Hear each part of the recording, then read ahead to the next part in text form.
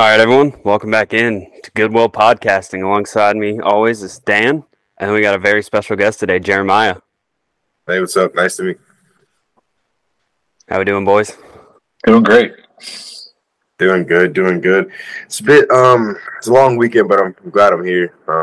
Talking movies with you guys. Good time. Yeah, dude, congrats on taking home silver in the track event. Yeah. I've been doing track and field for like a little while now. I just started in college. In high school, I played football and I wrestled. I never did track in college. In high school, but I just started in college. It's been fun so far. Yeah. Good for you, man. Yeah. What events do you do, Jeremiah? Pretty much everything. I'm a multi, so I do the heptathlon and decathlon, which is 7 events indoor and 10 events outdoor. It's like everything from like sprints to jumps to throwing. Yeah, everything. That's all pretty much. A lot of work. It is a lot of work, but it's fun though. It's fun. Keeps you disciplined too. So yeah. All right, well, this week we're tackling the wide world of Harry Potter. I think we're just going to stick to the main 8 films. We're not going to do Fantastic Beasts. Yep. I will say before we kick off all that, though, I think every single Harry Potter movie is better than any of the Fantastic Beasts movie. I agree. I think even though I've only seen the first Fantastic Beasts film, I remember watching it in theaters. I just wasn't a fan. It didn't have that same charm, that same magic that the other 8 films have. I don't know. But you can feel when something's being made to like. I feel like cash grab is a harsh term, but like that's kind of what it was. They just wanted to keep it rolling and get something new out there. But like when the story isn't as strong, it just doesn't have that same feel. But I mean, I like Eddie Redmayne, but outside of him, it's just they're not very good. Like I don't know, just not the same feel. Yeah, I mean, no pun intended, but it's just like kind of hard to capture that same magic that other films like had. Like like just those 3 main characters, Hermione, Harry, and Ron. It was that core group is just something that was so fun to follow and just to see them evolve over time and just grow up and just to see their journey. Like that's just something that you can't capture, especially in that world. I feel like it's just special. Do you guys read the books? Mm-hmm. I did not. I've read up to 6. I don't think I ever read the last book, but See, I read 1 through 4. Okay. Yeah, they're so solid. When I was younger, I literally used to just read. All I would do basically was read and watch movies and stuff. So I think I read them all the way through twice.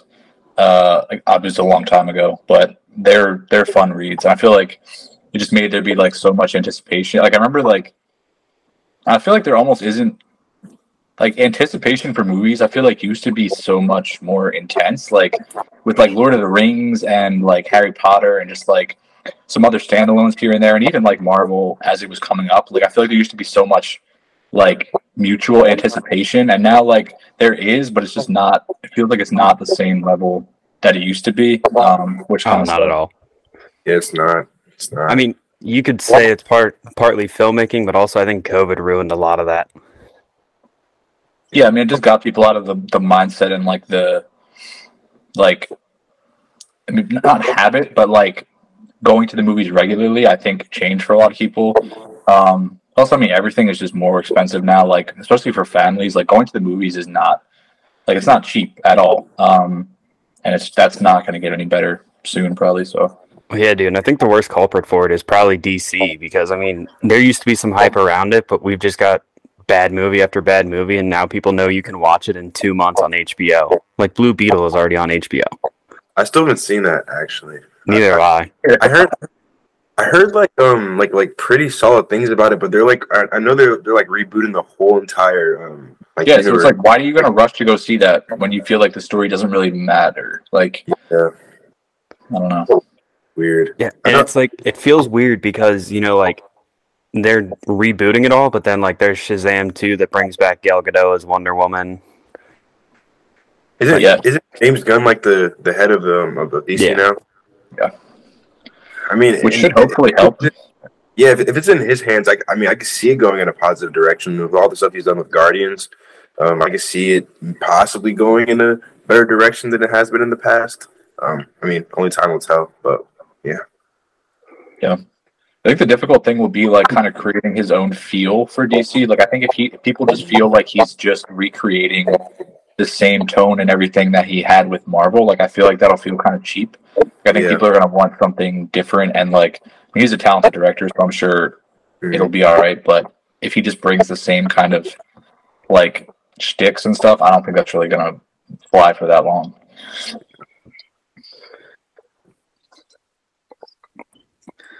Yeah, like we said, time will tell. I am happy that he said he's not really going to do a lot of origin stories because we've seen it so many times. Yeah. With Superman and Batman, like especially those two, like we've seen that over and over and over again. Yeah. I feel like even people who have never seen it know Batman's backstory. Oh, for sure. I mean, Batman's like one of the most iconic characters like in all of fiction. Even outside of movies, like comic books, like everything really. So many. He's probably in the same tier as Darth Vader. Yeah, for sure. I think Superman as well. I mean, Superman was like one of the first like superheroes known to the public. So like he as well as Batman. Like I mean, I feel like the three biggest superheroes in like ever is like probably Batman, Spider-Man, and Superman. Those are probably the three biggest ones that are universally known to the people in like all of fiction. So yeah, I might put Hulk in that category too. Hulk. I feel like Hulk was bigger back in the day. Like I feel like he had like in my parents' generation and stuff. I feel like Luke with Lou Ferrigno on TV and all. Like there was a lot of good iterations back in the day. But then I feel like I don't know. I feel like the two solo movies kind of like fell flat and kind of like not ruined the character, but like tainted it for like newer generations. And I feel like the great thing about like Superman, Spider-Man, and Batman is like every generation kind of has their own character. Like it's always like changing and evolving. We're always getting something new that's like generally like at least decent quality. Like even Andrew Garfield, like movies aren't great, but he's a great actor and like brought something to the character. So I feel like that's what kind of elevates them is like the generational quality and like something new happening with the character, if that makes sense. Yeah, for sure. I mean, like you were talking about Andrew Garfield, like in terms of like my generation Spider-Man, like Andrew Garfield would be my generation Spider-Man because I was like, I want to say like maybe 5th grade, 6th grade when that movie came out. But I grew up with like Tobey Maguire as like my favorite Spider-Man. So like there's like multiple iterations of Spider-Man that I personally grew up with. So there's like you were saying, like there's different Spider-Mans, different characters for each different generation that people can connect to. So that's really cool. Yeah, mine is Toby. Like that was my generation. I mean, Toby's still personally my favorite Spider-Man. Me too. Yeah. I mean, Tom is the best. It's really going to be hard to beat it just because he fits the nerdiness of it and the child part of it. But Toby is my favorite. Mm-hmm. Yeah, it's hard to look at Toby and not see like a grown dude, but like, yeah, you just gotta work around that. But he is good at playing the character. But I'm just like, that's like a 30-year-old man. Like that's. Yeah. Well, dude, it was that Spider-Man and then X-Men that kind of skyrocketed comic book movies, though. Yeah, I actually just wrote a paper like on like the rise of like superhero movies because I'm taking a book to movie adaptation class and we had to write a paper on like failed adaptations and I was talking about the 2003 Daredevil film with Ben Affleck.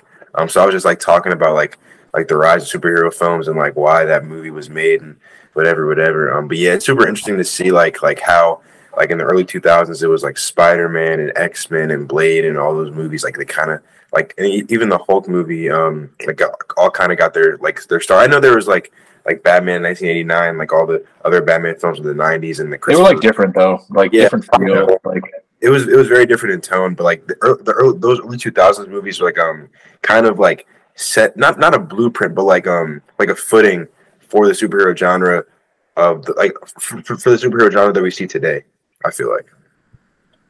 Yeah, especially with like, I mean, the X-Men movies, especially with like all the characters and like a few different storylines going on, and then carrying that through that trilogy, like it's a pretty solid trilogy. I like those movies a lot. And then I guess in like, it's interesting to think about like all those movies, and then we get to like 2008 and you get The Dark Knight, and I feel like that, and Iron Man, but I feel like The Dark Knight was kind of the moment where like studios and everything, they were like, okay, like we need to, this is the future, not the future, but like these movies can be insanely profitable and like be huge cultural moments. And I feel like that's kind of where it like changed. But all those movies were like way before, and really, like you said, like they kind of started worming in people's mind like the characters and like how much fun it was, and like definitely set it up. Yeah, for sure. Absolutely. All right, we ready to dive into some Harry Potter? Yeah, let's do it. Yep. All right, so Harry Potter and the Philosopher's Stone, or Sorcerer's Stone, depending where you live in the world. This is one of the better origin stories, I think, out of like all of cinema. Why do you say that? Just it's a great adaptation, introduces you to the world, but like manages to give you a lot of information, but not all thrown in your face at once. You know? Yeah, I definitely feel like it's great at world building for sure. Just introducing like Hogwarts and like the whole the lore and the rules of this fantasy world. It all introduces it very well and very very directly, but in a playful way, because like this movie is made for children in a way. Like it was made for younger people, and it does it in a very good way, but also it's a very accessible film for people of all ages. I feel like it does a really good job of really building that wizardry world. Yeah. One thing I like about it too is I think with anything, like when you're adapting an existing IP, like I think there's a fine line between like catering to the fans of what exists, like the existing fan base, and then also like being welcoming and like inviting to new fans. And I think throughout the series it does a good job. Like if you've never read the books, you can go watch these movies. You're not going to be like, what's going on? It's not like treating you like an outsider because you don't have that background knowledge, but it like builds stuff up slowly and effectively. And like there are some like, I feel like it does use kind of like little exposition in different ways. A lot of times like through characters like Hermione, like she'll just start talking about something and like tell you what it is or like how it works. But like it doesn't feel like that weird or out of place, because that's like, especially for her character, it's kind of like that's who she is, so it like works. Yeah, she's the type of, like spell information onto people, so it kind of works for her character. Exactly. It doesn't feel like unnatural. So I like how it like you don't have to be like a huge super fan to like start this and enjoy the story for what it is. So Well, yeah, and I think the pacing of this movie is fantastic too. Like, I mean, the beginning scene, like where they're dropping Harry off, you know, and Dumbledore takes all the lights, like that doesn't feel like it drags on at all. There's no part of this movie that really does feel like it drags, or that that it's too short. You know, the first two are long as hell. Like I forgot. Yeah. Like I think it's 2.5 hours, and then the Chamber of Secrets is like 2:45 or 3 hours. I think. Like I could be wrong, but yeah, the second one's the longest in the whole series, I think. Yeah, I want to say it's 3. Is it? Chamber of Secrets is an hour and 161 minutes. So yeah, that 2 hours 40 minutes. Like, yeah, it's definitely long, and like I don't like watching them. I don't feel like it's too long. I feel like they probably could have cut both of the first two down a bit, but like again, watching it, I'm not like, man, this is dragging out, because you are like invested in the story and the characters, and like you are kind of learning a lot about the world, like we talked about. So I like that they're longer, and there's a lot to set up, so you don't want to like shortchange that. well, yeah, and that goes right into what we're saying too about pacing. Is, you know, it doesn't feel 2.5 hours. Like I had watched it already by the time you had texted me. It was like, did you realize it was 2.5 hours? And I didn't. Yeah. Yeah, for sure. Do you guys have any like favorite moments in the first one? I think there's a lot of good, like strong, fun moments, but anything stand out? I think one of my personal favorites is the Sorting Hat bit where he's like, not Slytherin, not Slytherin. Like that part always stands out of my mind. Also the part where he's like learning to fly, playing Quidditch. It's also really fun. There's like a lot of like fun, playful things like that really stand out in my mind when I think about the first film.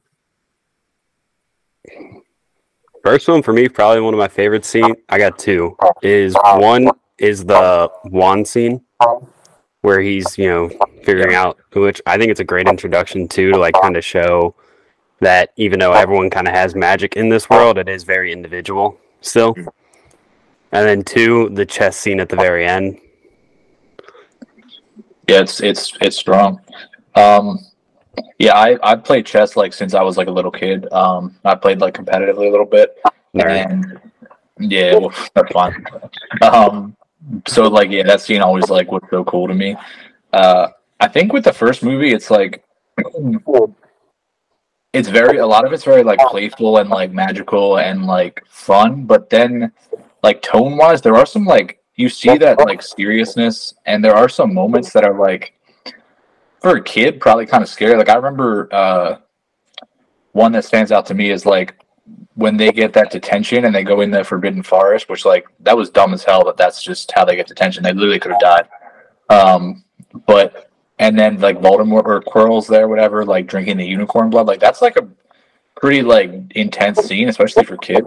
Mhm. And I think the tone kind of like flips back and forth between like haha, like funny, goofy, and then like stuff like that. So it doesn't feel like I'm not saying it as a negative, but it's like interesting to see because you get kind of shades of like what's coming later on. Do you feel like the tone is balanced well? I think in the first 2 or 3, it like teeters on not being balanced that well. Just because like sometimes it's almost jarring, and a lot of times there's literally like back to back moments of like they're like laughing and giggling about something, and then like something serious is happening. It's just like, but again, like a lot of times I think if you're watching this like and you're a kid, you're not really going to care about that. But I think like watching it now, it's a little like, huh. And also, I think in the first 2 movies, there's some like really weird editing. Like it just kind of cuts almost randomly a lot, and I feel like that gets better as it goes. But I was also reading something about how they had to do a lot of weird stuff with editing because when the 3 of them were together, they like could not keep a straight face. Like they couldn't keep it together, so they couldn't even shoot a lot of scenes with like all 3 of them there. So there's a lot of like one person talking at a time or like weird editing and cutting to like work around that. But like that was a big problem when they were young, which is like understandable. I mean, they're so small in the first one. Like It's crazy to see like how young they were and how they just grew over those films and how they just like became like you literally see them go from kids to being adults. It's really cool to see them grow like that.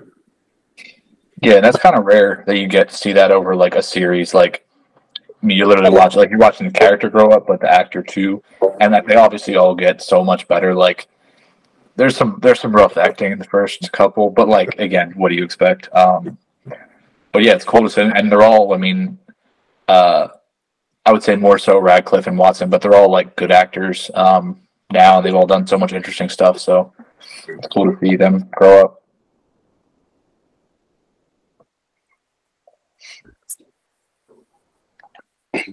Yeah, well, I also really like the scene at the end too, kind of switching back to that.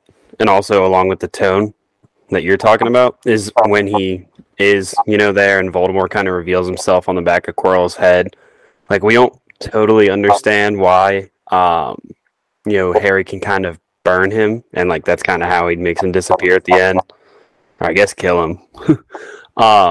But that's one of my favorite things about the Harry Potter franchise. If you do watch it in order, they go back and explain that. And I think it's number 4 as to why. Because, before Voldemort did come back, he couldn't touch Harry without something like that happening. And so I think the continuity of these films makes it fantastic. Yeah. I think they set up Voldemort really well in like little ways, and even like we were talking about the wand scene. He's talking about like Ollivander is talking about how like there's another like twin wand, and basically it was Voldemort, and like that even that kind of stuff like is just cool and kind of like builds up this mystique around his character until he becomes like what he is at the end. So he's a great villain. Yeah, but for all the Harry Potter fans that say that Voldemort is on the same level as Darth Vader, you're wrong. Yeah, that's a whole debate in and of itself. Voldemort couldn't even take over a high school. Vader ran the galaxy. Tried a lot of point. times. That's very good. Oh. But yeah, so I think overall I gave this movie an... Where's it at? I gave this one an 8.0 out of 10. I think that's fair. I feel like I would have it at like maybe like 3.5, 4 stars out of 5. Like it's good. But like the CGI is like Disney Channel level. I feel like that's pretty distracting. And obviously that gets a lot better. But between that and just like some of the editing and acting and stuff, like it's not amazing, but it's still like it's so fun, and you know everything builds off it. So I do like it a lot. Yeah, I have mine at 4 out of 5 stars. Like I said before, like I just love like those like little moments of playfulness and just seeing them as like because personally like, I love like coming of age films and this is like a pretty this is a coming of age story. Like you're seeing them like go to school for the first time and become friends for the first time, and you're just seeing them go through these things that will ultimately set them up to be the wizards that they will become when they're older. And there's so many things that I love about this movie.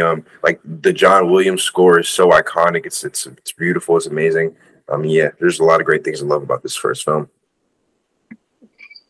Yeah, without the music, like this whole series is like at a lower level. Like it's they nailed it. Obviously Williams always does, but it just makes it that much better. All right, who do you guys like better, John Williams or Hans Zimmer? Hans Zimmer for me all day, personally. I think I would go Zimmer as well, because I think he's just been involved in stronger movies and in movies that like subject Stronger matter movies. If you laid it all out, like this is something I think I would like to lay out and look at on paper, but my gut tells me yes. But you could be right. I mean, like Star Wars, Jurassic Park, Indiana Jones, Harry Potter. That's a pretty strong resume. I mean, Yeah. Hans Zimmer has Interstellar, Inception, Dune. Interstellar's Really? Midterstellar. Wow. Wait, talking about the score or the film as a whole? The film as a whole. Okay, I mean, The music though is brilliant. Like No, I'm not discrediting Hans Zimmer at all. I have him in my 2 spot. yeah, he's great. I mean, personally, I feel like he has a wider range of work. His work is more varied. I feel like he works in like a lot more different projects than John Williams does. I mean, John Williams, you can make an argument that he has like more iconic works. But in terms of quality, I just feel like Hans Zimmer has a higher quality of work. I don't know. No, I can see Zimmer taking over like John Williams by the end of his career. it's also like very like they each have kind of their own like lane that they're in. Like John Williams, I think of like light, fun, Yeah, like it's like very energy. orchestral, very like it's like grand and like I don't know, like optimistic. Is that the word to like? It's like very very grand. I forgot. John Williams did Schindler's List, which is an outlier, and he did Saving Private Ryan. Okay. But then when you look at stuff like Close Encounters of the Third Kind, Harry Potter, E.T., Indiana Jones, like there's a lot of that more like lightness. Home Alone too. Yeah, Home Alone as well. Yeah, and also like Hook, another very kind of lighthearted film. Yeah, and then with Zimmer, like Dunkirk, Blade Runner 2049, Gladiator. I forgot he did Gladiator. Yeah, Dark Knight, Inception, Thin Red Line. A lot of work with Nolan. What'd you say, Jeremiah? A lot of work with Nolan. Yeah. Oh yeah. So I think, I mean, when you look at it like that, you can really respect and appreciate both of them. I think it's like very tough to compare. Yeah. They're both great. I mean, it's crazy. Yeah, Zimmer and Nolan are the Williams and Spielberg. Yeah, I mean, era. Yeah, and it's funny because they're like those are the directors they worked with the most. So. All right, well, let's move on and Number 2, I'm blanking on the name, Chamber of Secrets. What are your feelings, Connor? I actually think I like this one better than the first one. Why? I think because we didn't have to get the origin story, like the first one. So this one kind of jumped into things a little quicker. And then like the fast-paced beginning, like they have to, find a different way to get to Hogwarts, and it's through the flying car, everything else we see. And this one kind of introduces us, like we could assume, no magic outside of school, but this one kind of like shows the severity of using magic outside of school. Yeah. So I like all of that. Fun fact, though, this is, I think, my first memory of seeing a movie in theaters, and I had to leave early. My dad had to walk me out because I was scared of the spider scene. I don't mess with spiders either, so I feel that. Yeah, this movie is fun. I feel like like we talked about, it's so long. Like, I don't think that's really necessary. But it is fun, and like you get to meet Dobby. And I feel like it really dives into like Hogwarts itself, and like kind of like shows you some more of the history and like the school itself, and all of kind of like the like mysticism around the school. So like I like that aspect, but it's too long. Yeah, I completely agree. I feel like it's really good at like introducing like characters that you see down the line, like Dobby and blanking on the Moaning Myrtle. Yeah, like a lot of people. And Ginny too. Yeah. But like you said, it's just so long, kind of unnecessarily long, and yeah, it has like a lot of those same like playful aspects, like in tones, like the first film. But I just feel like because the first film is kind of does the same exact, well, not the same exact thing, but has that same playful tone, but does it in a shorter way. I feel like I like the first film more than the second one, but I still do like the second film. Not the second film, but the second book was actually, like, this is weird. It was the first Harry Potter book I read was Chamber of Secrets, because my school library didn't have the first book. So for some reason, I was in like the first grade. I decided to read the second book. It made no sense. And then I went back and read the first one. Then I read the second one. Then I kept reading the other ones. But yeah, weird fact. Yeah, with you guys talking about like, how long it is, I think like one part that can be cut out of like all of it is the photographer that like follows Harry around the whole time. Alan Creevy or whatever.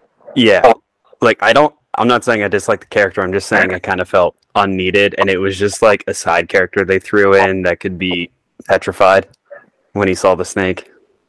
Yeah, he's only there really to get like messed up by the snake, honestly. Like, so you don't really need to set him up that much. I mean, I guess you want to have like some kind of connection to the character to make that effective, but like, yeah, that's fair.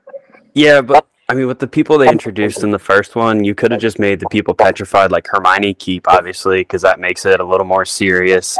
But you could, like, if you want a side character, you could throw in, like, Crabbe or Goyle. Like, we know them, and then it would be like, oh, Malfoy lost one of his, boys. One of his henchmen. Yeah, that's fair. I hope the basilisk is cool. Like, I think it's a cool, like, aspect to the story. And I remember, like, I don't remember a lot of stuff from being a kid in general, but I remember reading the book, and like it was a scary like concept, and kind of the like mystery behind not really knowing what was going on, and like all the stuff Harry was hearing. Like, I think I remember that just feeling really cool. So I like how they brought that to the movie, and it's an interesting kind of scary aspect of the story. Yeah, the basilisk makes this like kind of set up the rest of the movies too, by showing like, it's going to go down a darker path. Like, his Quirrell like was still goofy. He didn't really like give that, vibe in the first one, but the basilisk and like showing Tom Riddle and showing that Ginny might die, like that really sets the tone for the next 6 movies. Yeah, I was going to say this thing, like as you go through the movies, like each movie, especially like from 3 and up, but in 2 it kind of introduces like little sprinkles of more mature tones that will set up the tone for the future films. Because in 3 it's like a complete departure from the playfulness of the first two films. And in three, you get a way darker tone, you get a way darker color palette and color scheme, and that's like something that follows throughout from three all the way to Deathly Hallows Part 2. Yeah, it's funny, Jeremiah. I was thinking about that. Like, as I was watching them again, I was kind of trying to think about like, what is the moment where like the tone just shifts and it changes, and like I feel like you can kind of point out like different moments here and there, but also what you said, like the third movie looks completely different. Like the way it was shot, the colors, like I feel like the first two, like when you see moments from the first two where everything else, like you know kind of where you're at in story based on how it looks. That's definitely a good call. One other thing quickly, I really like Kenneth Branagh in this. I think he's a lot of fun. Like it's a fun character, and I like him a lot. And I just love how like full of shit he is, and he's just like a ridiculous character. I was just gonna bring that up because he's kind of like this universe's Jar Jar Binks, where like people either love him or hate him for how dumb he is. Yeah, I'm a big fan, because I feel like there's so many like his character feels very real. There's so many like full of shit people. I like that character. I think he's funny, and I feel like people like that would exist in this world specifically. Yeah, I enjoyed his character a lot. I love the part where they're having like the battle on the tables. It's him and I believe it's Snape. Yeah. That's a really fun scene, especially like also with Harry and Draco. They also have a little scuffle in the same location. It's pretty fun. Yeah, I also think they did the scenes very well too, where Harry's talking to snakes, where he can speak basilisk. Yeah. You mentioned Draco, Jeremiah. I feel like he's honestly, in terms of acting, I think he's probably the best child actor in the first two. Like he's doing a decent job. And I just feel like he kind of stands out from the rest of them. Like, no offense to the rest of them, but like he's pretty good, I feel. Yeah, which is surprising too that he didn't like get a lot of roles after the Harry Potter franchise ended. It feels like. I feel like that's the case for like a lot of people, because I feel like they were like just so like looked at and like formed into this Harry Potter like type that no one really gave him like a real chance to expand out of that type of role. I know I mean Daniel Radcliffe, he's had some success out of the Harry Potter stuff. You know, he was in Swiss Army Man. What else was he in? He was in that horror movie. It's like the Woman in Black. Is that what I think that's it. He was in Imperium too, I think it's called, where he played like he has to go undercover. He's in the FBI, I think, and he has to like go undercover as like a white nationalist and like try to figure out this like attack that's going to happen. It's like pretty intense. It's like not the best, but it's a really good performance by him. I think it's worth watching. He's like also good actor. He's the antagonist in Now You See Me Too.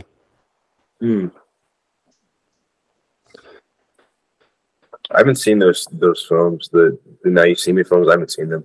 I really enjoy them. Number 2 is not a great film by any means, but it's like one of those that I still love. The first one's fun. The first one's worth watching. It's not like the best, but if you ever want something like fun to throw on, it's worth watching. Yeah, it's not a groundbreaking like magic film. Yeah. If you want a great magic film, watch The Prestige. I love that. That's my favorite Christopher Nolan film, personally. Over Oppenheimer. Yeah, over Oppenheimer, over The Dark Knight, over really anything. I love The Prestige. I really do. It was Dan's and my number 2. We have Oppenheimer 1. Yeah. Oppenheimer definitely close. I definitely want to watch Oppenheimer again. I've only seen it the one time. I didn't see it in 70mm IMAX like how I wanted to, but I definitely still like the way that I saw like the way that it made me feel. Probably it's definitely cemented as my number 2 for sure, even over The Dark Knight. So probably have The Prestige, Oppenheimer, then The Dark Knight at 3 for me personally. The Prestige is just so much more fun. I also think, Connor, maybe for us, at least for me, I feel like it was a little bit of recency bias, like having seen Oppenheimer, and like it was just such an like experience, and there was so much hype around it. Like I feel like that definitely impacts my ranking right now. But The Prestige is just like so much fun, and like it's just, I don't know. There's something unique about it. I get that, but for me, I hadn't seen a lot of Nolan's filmography till like recently, so I watched The Prestige for the first time 2 weeks before I saw Oppenheimer. Okay.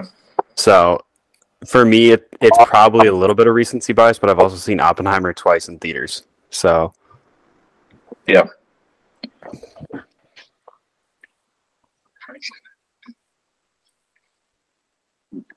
All right, well, let's shift on to what's probably the darkest of the Harry Potters, and that is The Prisoner of Azkaban.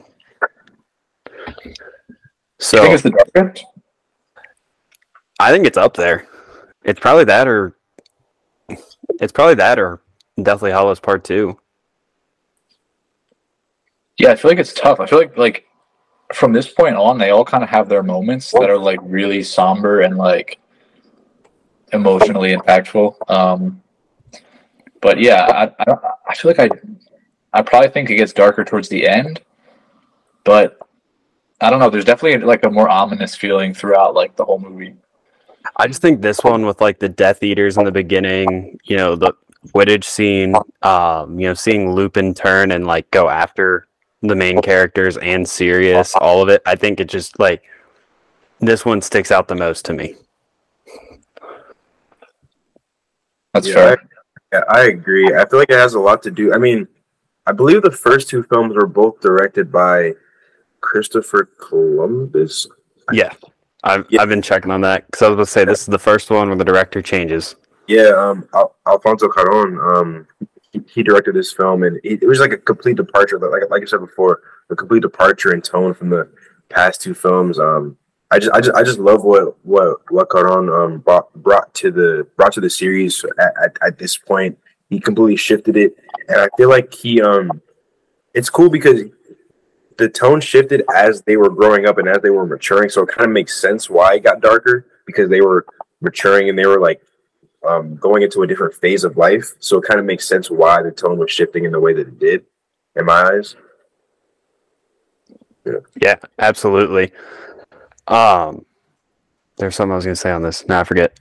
I feel like Jeremiah, what you just said, like also as you get older, like you come to just understand everything in the world better and stuff gets more real, and it's less like when you're young, it's kind of like, that's not really my problem. It's like this stuff is happening, but it's kind of like almost in a different world for you. But as you get older, you're like, okay, no, like I'm part of this. Like this affects me, and like you kind of see the characters come into that like frame of mind, like in this movie and moving forward. Dude, and this is probably something I shouldn't admit, being, having a podcast and everything and being a content creator, but I just rewatched all of these last week, and it was up until last week that I had realized that Gary Oldman played Sirius Black. Well, he blends into the character really well.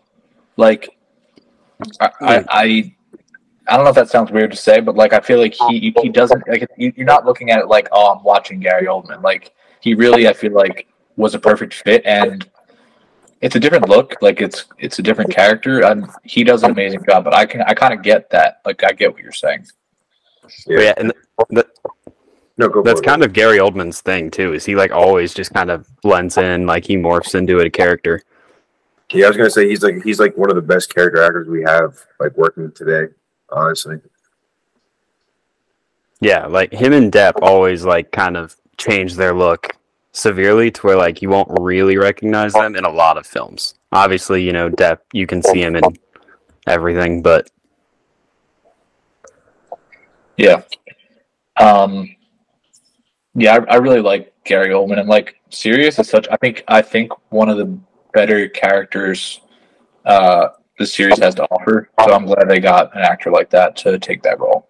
Kind of a random question: is there anything casting wise that either of you would have changed? Is there anyone, literally 1 through 7, that you felt like, this isn't quite how I feel it was supposed to be, or just you felt like wasn't that strong?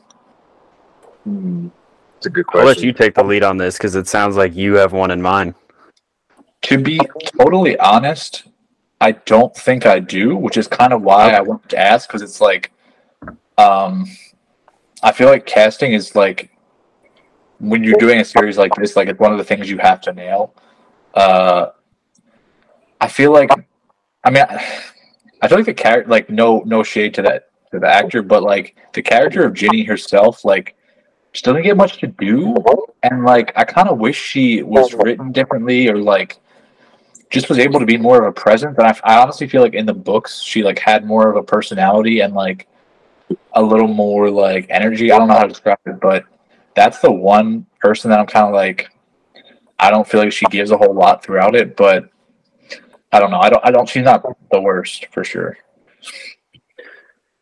Yeah, pulling out of the books, I agree with you too. Also, like I'm happy with every casting in this. I mean, Robbie Coltrane was fantastic. Like you couldn't find a better Hagrid. But one thing I pulling out of the books is I wish we could have maybe seen more of Percy Weasley. Yeah, is he older than Bill? Bill? Yeah, like Percy. Is he one of the brothers? Yeah, he's the oldest brother. I forget what country he lands in from the books, but he eventually goes on to work with dragons, which is kind of how they got, or which they have like a throwaway line in number 4. He's kind of the one who transported the dragons for the Triwizard Tournament. Gotcha. Yeah, I think you mean Bill? Bill's the oldest. Oh, And is it? then yeah, it's Bill, then Charlie, then Percy is the third. But yeah, geez. I don't even remember hearing him mentioned. I don't even remember him from the books at all. That's crazy. Percy is in it, like he's in the first one. He's the first to go through platform 9 3/4. Okay. You can like see him in the side in number 2. I don't think he's in this one at all. He's mentioned in 4. Number 5, or no, I don't think he's in 5. Number 6 is his wedding. That's Bill and Fleur's wedding. Is it? Oh, Yeah. Man, I'm way off. All right. Yeah, it says he works for the Ministry of Magic and then like has a falling out with the family and then eventually reconciles. But I guess that's why he wasn't in a lot of the story. But yeah, Bill marries Fleur, and he's the guy with like the scars from like the Yeah. And then Charlie is the second, and he's the one that's in Romania with like dragons and stuff. Oh, okay. Charlie's the one I'm thinking of then. Yeah. It makes you like I don't know why they wrote all those characters if they weren't really going to use them. But I mean, it's a fun family. The mom is one of the best characters, like just funny wise. Like whenever she's on screen, it's very impactful. Yeah.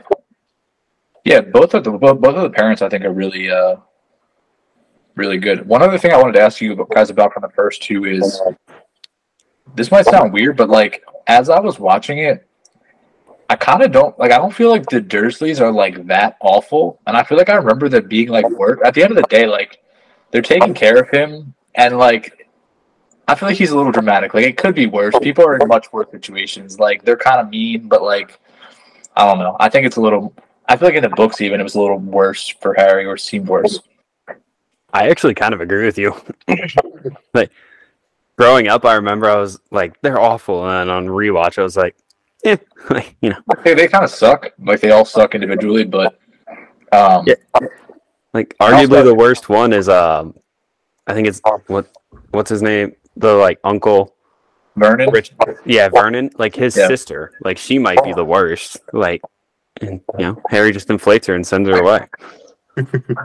Yeah. Also, I watched that and I was like, did Harry just think he like killed her? Because like, like he doesn't even care at all. She's just gone. Like in his eyes, he's just like she deserved that. She's gone. Like I don't know. No mercy. But this is kind of back to my darker tones thing too. Is I like this might be my favorite beginning of all of them, just because like you know we start with that, but then it moves right into Harry waiting for a bus, and you see like the dark tone come out immediately with what we just see as a scary black dog, which we learn is Sirius, coming out of the bushes. And then you go into the whole fun bus scene where it's like, you know, flying through city traffic, squeezing between two regular London buses. Like, I think that whole scene is so fun. Yeah, I agree. It's a good opening. It kind of gives you like a little bit of everything. But you definitely feel like that ominous kind of feeling about the story, and like I like that scene where he actually ends up blowing her up and like kind of defense, like standing up for himself. Like you kind of see a little bit of his like anger and everything come out. I feel like it's pretty decent acting and kind of a moment for him to like actually act after the first two movies of kind of being like meh. So I like that scene too. I think this is also the movie where you see like the biggest jump, where like you see the difference in the characters like age.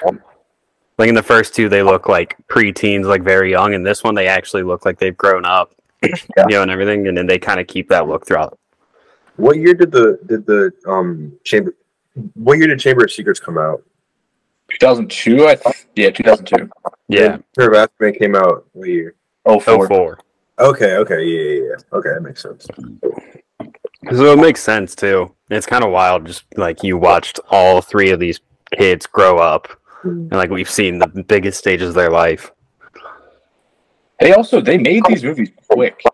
Like it was 2001, 2002, 2004, 2005. Like they were working hard. Like that's a lot in a short period of time.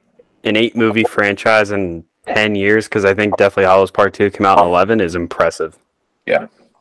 I mean, I think it's because like the demand of these movies was probably like very high because the popularity of the books. I mean, I wasn't really like too aware of like how popular the books were growing up, but like I know like looking back on like footage and stuff like that, I know like people like lined outside of stores to like for the release of the books. There was a lot of like hype and fandom around the books, so I'm sure there was a like very popular demand to get the movies out consistently for like from like a business standpoint, I'm sure. Yeah, one of my big memories was it's not there anymore, but there's a pretty big bookstore by my house growing up. And I think it was during the time my mom had cancer.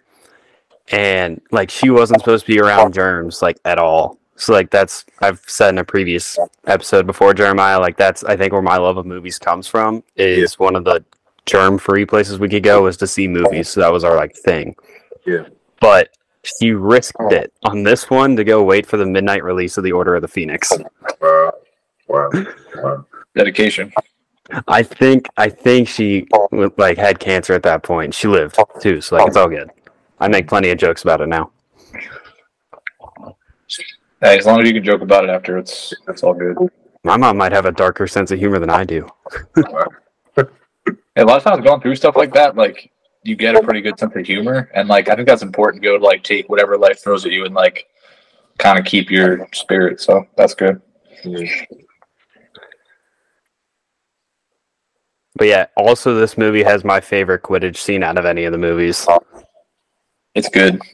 In the rain, Harry chases the snitch up into the clouds, meets like was it like 3 Dementors? Yeah, something like that.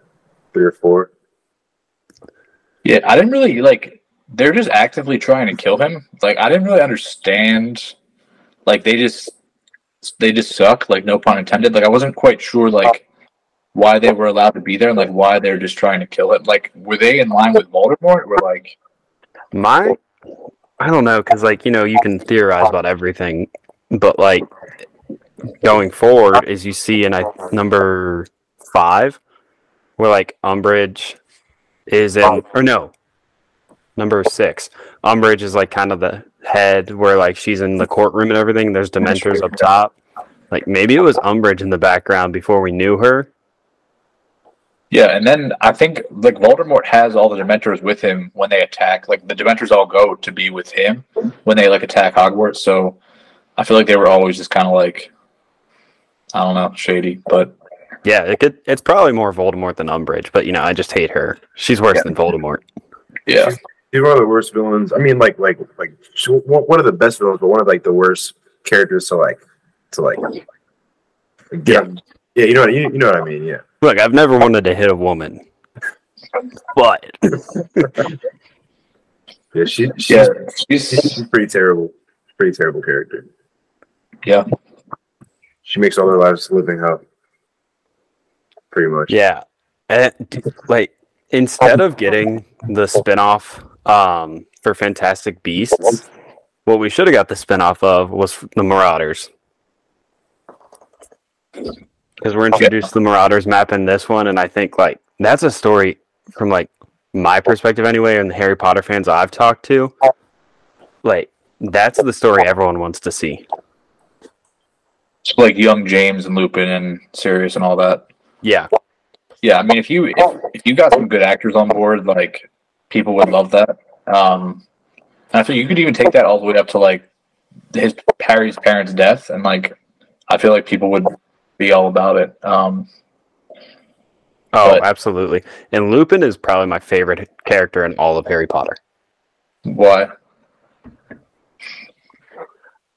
I don't know if I have a great answer. I just love the acting and like, like seeing him deal with all of this, but then like he's still there. He might be the smartest wizard, like that we see outside of maybe Dumbledore. Yeah. I don't really have a great answer, but he's just been my favorite for a very long time. Yeah, he's one of my favorites. I think he has a great like energy about him. And it's cool, like he has kind of that dark aspect of his character that he has to kind of keep in check and grapple with. So I think that always makes any character more interesting. Like, I mean, that's why like we're talking about Batman, but like that's what makes Batman so great. Is like he's not perfect. He's like has all this stuff going on inside of him, but like he's still able to deal with that and be who he is, which is like more real than like a character like Superman who's just kind of like always perfect. Not to get off track, but like I like that about Lupin as well. You and me get off track? Could never happen. But yeah, it's solid movie. It kind of sucks he only got to direct one movie. So it's kind of weird shifting because it's like the first two are Columbus, then changes for 3, changes for 4, and then consistent onward. But like, I think it makes 3 and 4 feel like more unique. Mm-hmm. Was the rest of the series all directed by David Yates? No. Mike Newell was Goblet of Fire. Okay. They went solo for 3, solo for 4, and then 5 through 8 was Yates. Okay. Yeah. You guys have anything else on Prisoner of Azkaban? No. I was gonna say like I feel like the whole time travel thing is like a little gimmicky, but like I mean, obviously it's how it was written, so it's fun, but it's a little like convenient.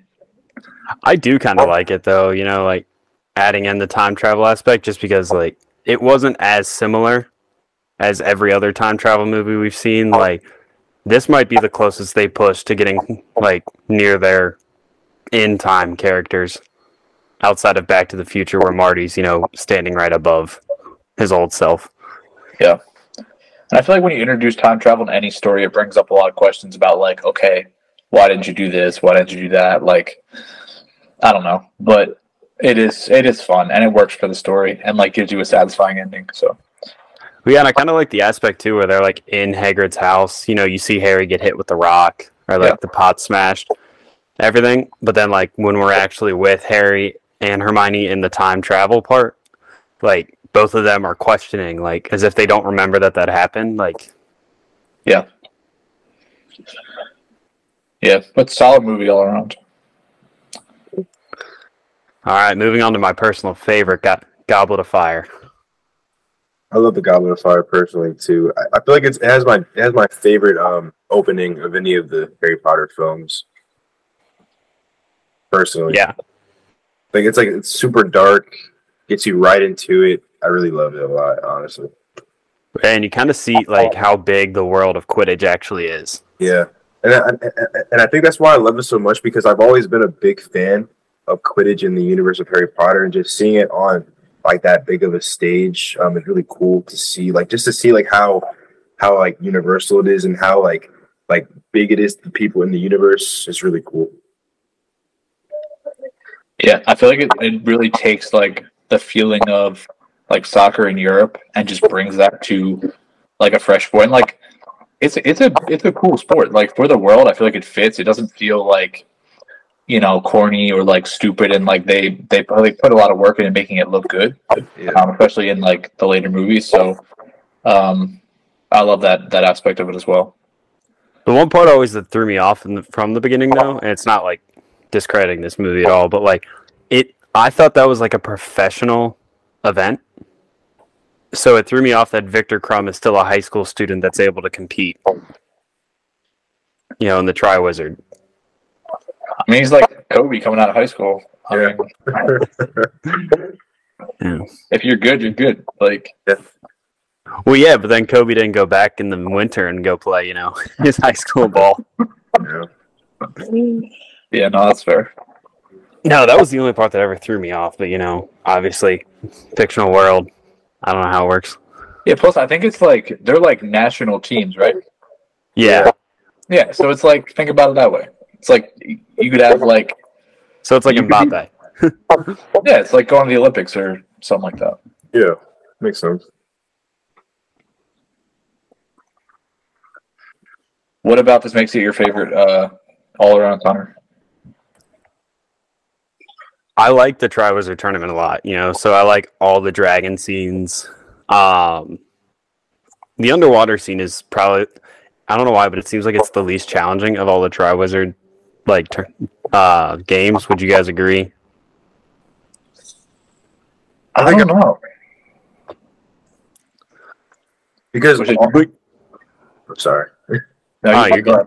Wait, so can we go through what all of them were again? So it's the So first it's the dragon. dragons, and then the second one is the Yeah, underwater, saving your friends, and then the third is the maze. Yeah. So I do think the underwater is probably the easiest. And probably like the least climactic, in my opinion. Yeah. So I feel like I differ from you guys there. I feel like it's more interesting than the dragon part because I like the kind of mystery aspect of like all of them like figuring out how to breathe underwater. I thought that was cool how they all have like a different strategy and kind of have to like look into it, and then also like figuring out how to open the egg and stuff and like hear that message. I feel like it's kind of like well, the egg came from the dragon. Sure, but still, just like the mysteriousness of it, I kind of like, and I feel like that's another sequence that like in the books was kind of like really creepy and cool. So I like the underwater part. There's not one that I dislike. I enjoy all the scenes, which is, again, back to your question as to why it's maybe my favorite, is because I enjoy every scene of the Triwizard Tournament. I kind of like that this is the first time we see the friend group feud. Like, Harry and Ron aren't getting along. And I think this is where we see, like, the CGI really take a jump. Yeah. Yeah, this movie just looks like there's a lot more money, like, poured into it. And like, yeah, it looks a lot better, which was necessary because like there's a lot going on like visually. I also think it's cool seeing the other two like schools come in and kind of getting like that different, like the sense of like, okay, it's not just Hogwarts, this is a world. Like other countries have their wizards and like they're kind of different like style wise and like with their magic and stuff. So I thought that was cool too. Yeah, that was always the coolest part for me to see like wizards from like other schools and like in other areas of the world. Like it just builds the world. Because when you see Hogwarts and where you see where they are geographically, like you think the Wizarding world is so small, but then in this fourth film you see the world expand. So it just makes you it expands your perspective on the whole wizardry world. So it's really cool. Yeah, absolutely. And then, like, it also, along with introducing you to that, introduces you to the dark side of magic better than the previous films by showing you, you know, of like the death curse, the torture curse. Yeah. I feel like I almost, like, I think I would have liked to see more of that, Jeremiah, like, with seeing wizards from, like, all over the world and, like, other areas and just, like, I think I could have used a little more of that throughout. I think that would have been fun, but obviously it doesn't make or break it. But I like that aspect a lot. I think it's fun. But yeah, also kind of like you said, like, you know, obviously we get to see like Voldemort in the flesh, and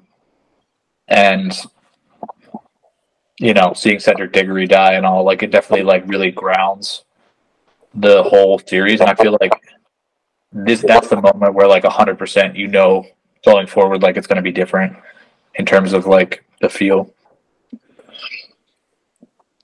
Yeah, and then I feel like Lucius Malfoy, like we've always got like a bad sense from him, but this one, like you really get it confirmed too, seeing that he's a Death Eater, that he's kind of always around. The bad parts. Yeah. And then Mad Eye Moody. Well, not Mad Eye Moody, Barty Crouch Jr., but Mad Eye Moody. Yeah, I think Lucius. That was Jason Isaacs. Like I think that was one of the best castings in the entire series. Like, I just feel like he portrayed that character so well, and like I think that's one of my favorite castings all around. Yeah, no, I agree. And then Ralph Fiennes might be one of my favorite castings too. He is one of the most underrated actors working right now. Is there anyone else you guys would have liked to have seen play Voldemort?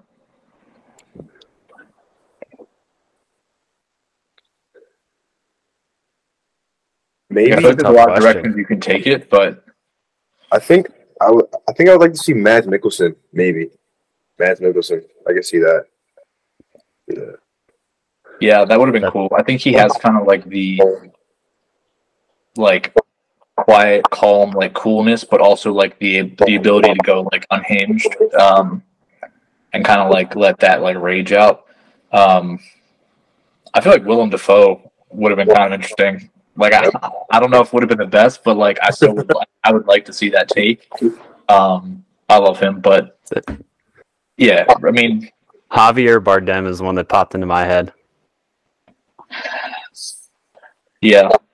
I feel like it sucks. Like I feel like he's gotten some roles that weren't that great, and I feel like because he was such a good villain, like for example for Bond or in No Country for Old Men, like I feel like a lot of people like threw money at him to just like be a villain, and like even like Pirates of the Caribbean, I'm just like, man, this is a wasting like a good actor. Like, yeah, just kind of sucks, but he's still really talented. It's kind of his role for No Country that made me like think of him, just because the monotone, like very serious, always an intense scene when he's on screen. Yeah, but I don't think I would change it from Ralph Fiennes. Yeah. Anything you guys don't like about this one?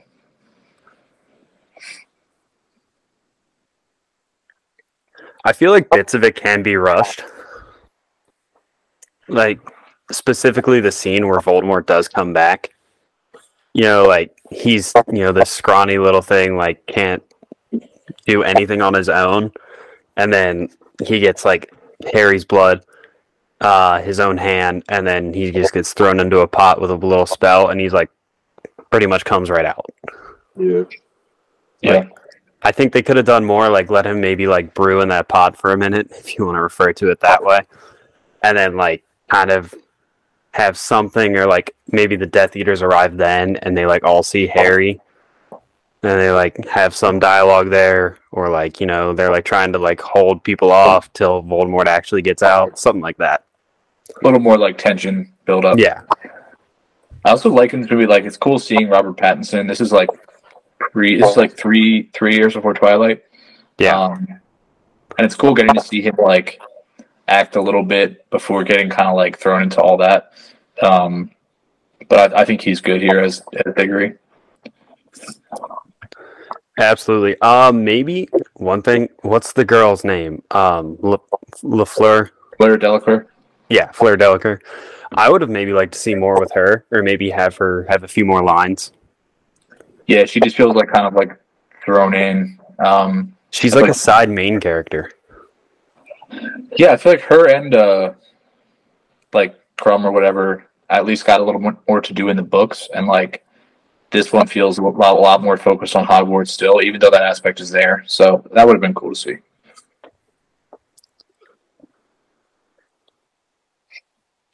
Jeremiah, you got anything on that? I do like I've like when I watched the movie, like when I was younger, I've always liked the the aesthetic look of the school that Victor Crumb comes from. I'm forgetting the name of the exact thing. Yeah, I would have loved to see like more from the perspective of their schools and then like their type of aesthetic and wizardry. I would have loved to see more stuff from them. That's always something I want to see more out of this film. Even like a 5-minute sequence on like each of the schools, like even with some exposition or whatever, like just to show like them kind of in their day to day, that would be like really cool to see. Yeah, or even maybe like to see them like actually in their schools like before they came to Hogwarts, just to see like where they're coming and like how they got there. It would have been cool, like instead of just seeing them like plop into Hogwarts out of nowhere. Well, not out of nowhere, but like just plop like randomly in the movie. It would have been nice to see like where they actually came from and how they got there a little bit. Like maybe like not something extensive, but just something at least. Yeah. Yeah, maybe like take away some of the scenes with like Hagrid's girlfriend, because like I feel like that didn't add a lot to the story, and do exactly what Jeremiah was just saying. Yeah. No, I agree. Also, back to like how the CGI stepped up its game. I think one of the cooler scenes that like still looks very good to this day is when they're like right before the first trial, when they pull their dragon out of that little bag. Like that still looks very good. Yeah, I like that part. Yeah, but I think they definitely like they stepped it up in a lot of ways here, and then into Order of the Phoenix. Yeah, this movie feels like the closest to a Christmas movie out of the 8, though, because of the whole winter ball and everything. Yeah, and I feel like a lot of the like angsty kind of teenage stuff, I feel like they could have dialed back and like put more into like some other things, but. Yeah, like the scene where Hermione's yelling at Ron after the ball. Yeah, I mean, it's whatever. I like. How do you guys feel about that relationship in general? Like, does that feel like? How did it feel in the movies? Like, do you think it was well done? Did it feel believable? Like, what do you think? I feel like at times it can feel believable. Sometimes it doesn't. Like it tapers on and off from feeling believable and not believable. Specifically in the fourth film, I feel like it works for the most part because like you kind of see like them being at odds, but it's kind of because they like have such strong feelings for each other, even though they may not like fully realize it yet. Like those feelings are starting to develop with each other. And you're starting to see like them like kind of indirectly express their feelings for each other. So it is kind of cool, and I think it does work in this one, but it does taper on and off. Like I feel like in the fifth film it kind of tapers off a little bit, but it works more in the fourth film for me in terms of Hermione and Ron. What about you, Connor? I'm more comment on like number 6. Like it kind of feels rushed. Like no, I meant 6 instead of 5. That's what I meant. Sorry. Okay, yeah. No, you're good. It gets a little confusing. Yeah. But like number 6, like it's like, you know, Ron's kind of dating this girl, and like the previous to that, like we saw like kind of Ron and Hermione's chemistry building a little, but then all of a sudden it's like number 6, like Hermione's just jealous and crying over him on the stairs. Yeah. I feel like they kind of try to introduce like I mean even in Deathly Hallows Part 1, like they kind of like try to introduce like Harry and Hermione maybe like becoming something eventually, but I mean that was kind of weird to me. It doesn't really work for me personally. That weird dance scene. Yeah. All right. Cool. And yeah. I feel like they really tried to like do like in the early movies they do like little things like I think in Prisoner of Azkaban when they're like Harry's going up to Buckbeak and like Hermione like grabs Ron's hand and then they're like, oh, like I don't know. And it's like they put in tiny moments like here and there, but like I feel like that doesn't do that much to like. And then like you said, when you get to like towards the end, it seems so like intense. And like I don't know. I don't think it feels like that well developed, but they also just like spend so much time. Like I feel like Ron and Hermione are just always together. Like when Harry's off doing whatever. So I guess it makes sense. All right, moving on to what I think number 5, Order of the Phoenix might be the most underrated Harry Potter movie. For sure. I agree. It might be my favorite. I love the whole like Dumbledore's army aspect and like the introduction of Umbridge. Like we already talked about her, but she's such a good character. I feel like she has like almost like Nurse Ratched vibes. Like, Oh, very close. Yeah. it's just that like and that like in like abuse of power type character is like really effective. I think. So she was great, obviously, and then it just whole Dumbledore's army aspect and like all their training I thought was fun. Seeing Harry kind of step into a role as like a leader, I enjoyed. I think it's a really fun movie and also dives into the kind of like psychological stuff between Harry and Voldemort, like their connection. I think that's cool too. Oh yeah, I mean Imelda Staunton. I hope I'm pronouncing that right. She played this role unbelievably well. Umbridge. Yeah. I hope I'm pronouncing that right, but she was fantastic in this role. I hate her, but Yeah. What are your feelings on this one, Jeremiah? It's probably up in my top 3 of the series. It's kind of like not necessarily like an underdog story, but it is really cool to see all the students rise up and back Dumbledore and just like train and like become stronger wizards in their own right. It's really cool to see like even like the side characters like Neville. You're seeing characters like him like starting to become stronger wizards and just like become stronger characters in the franchise when they were kind of in the past films kind of pushed off to the side. Like you're starting to see an introduction of them becoming stronger and more important characters in the whole of the series. So stuff like that's really cool to see. See, I'm actually going to disagree with you. I think this is an underdog story. Mm-hmm. Where you said it's like not a full one. Like I think that's like a true underdog story just because of how many like fools Umbridge puts into place. She like kind of makes Dumbledore step away. Everything else, like it kind of becomes like Harry and Dumbledore's army like are just underdogs like trying to fight back, as much as they can. I also think that something interesting about this is you're so used to seeing Dumbledore like so in control and like such a strong character, and here you see like, okay, like he can be not like pushed around, but like he's not just the be all end all of the world. Like there are people that, in like the Ministry of Magic, and there's other stuff going on above him, that's deeper, and like it just makes it feel a little more like real and like tense, I think. I mean, any character, I think when you're writing them, like you don't want to make them too strong or too, they need to have some kind of weakness. They can't just be like the end all be all of their world. So I like seeing him kind of get like some resistance against himself, if that makes sense. Yeah. I think this one too, with Sirius Black too, like that whole scene, I mean, is pretty emotionally devastating, I think. It's the saddest death in Harry Potter, in my opinion. For sure. I don't agree with that, but it's up there. Who do you think is who has the saddest death? Oh, Dobby? I knew you were going to say Dobby. Man, that scene is so good. Like the knife going through, and then like it hits him, and like it's so quiet on the beach, and like their conversation. Like, I think that's such a good scene. But I think you just convinced me. I think that's the saddest death. Yeah, it's a great scene. Like I like that scene a lot. Yeah. Well, so back to the serious death. You know that he was actually supposed to have like Harry yelling out like no or like serious, something along those lines.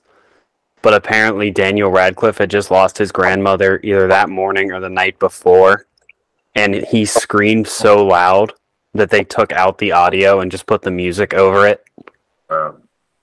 Damn, I didn't know that. Yeah. That's crazy. Like you don't think about like actors having to manage their entire like personal life and then like still go to work like anyone else and like perform. Like that's so difficult. And I feel like especially if what you're experiencing in real life is contrary in tone. I mean, this isn't, but like contrary in tone to like how you're supposed to be acting. Like that has to be so difficult to do. I think that's just like something we just kind of take for granted. Like they're machines, but they're not.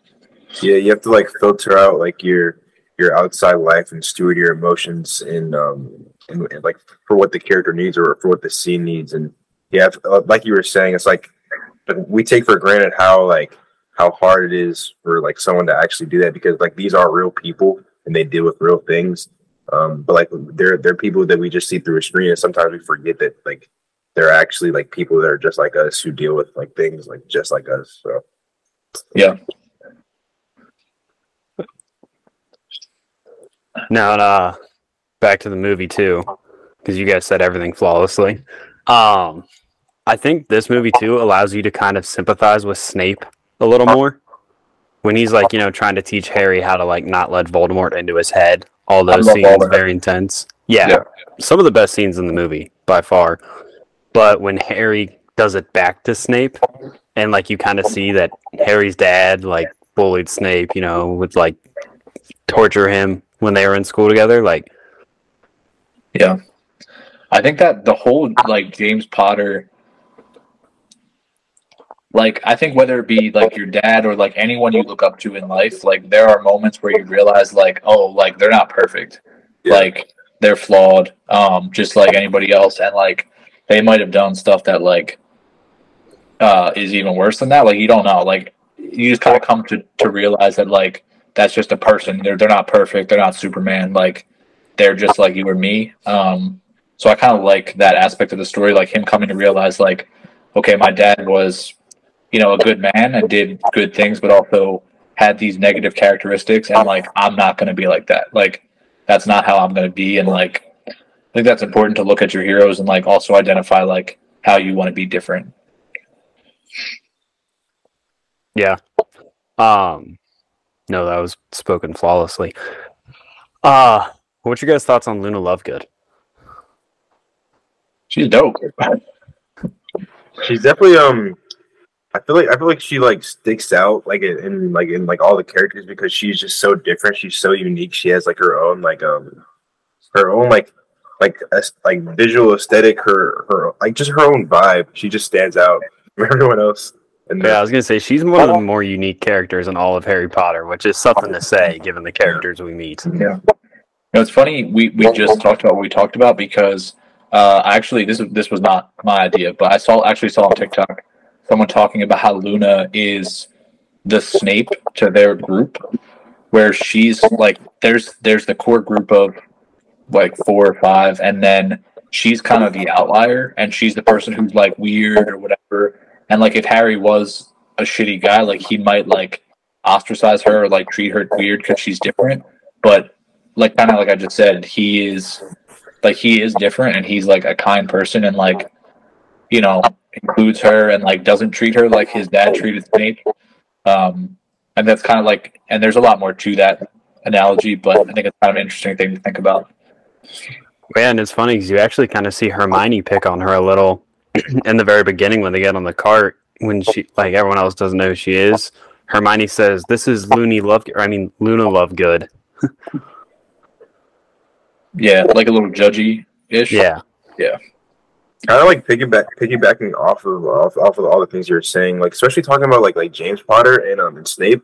I think something we haven't really talked about is like the different houses of Hogwarts, and like how each house has like a certain like people perceive them as being certain things, like people see like Gryffindors as being only good natured people and kind people because they're perceived as this or that, and Slytherin people as being like conniving, even though they might be something else. So I feel like like each house has like a perceived notion of what people in those houses are, even though internally they could be something completely different. There's like certain stigmas and certain stereotypes that are associated with each different house, which I think is really interesting because yeah, I don't know. No, I like it. Have you guys taken the online quiz to see what house you are? I have.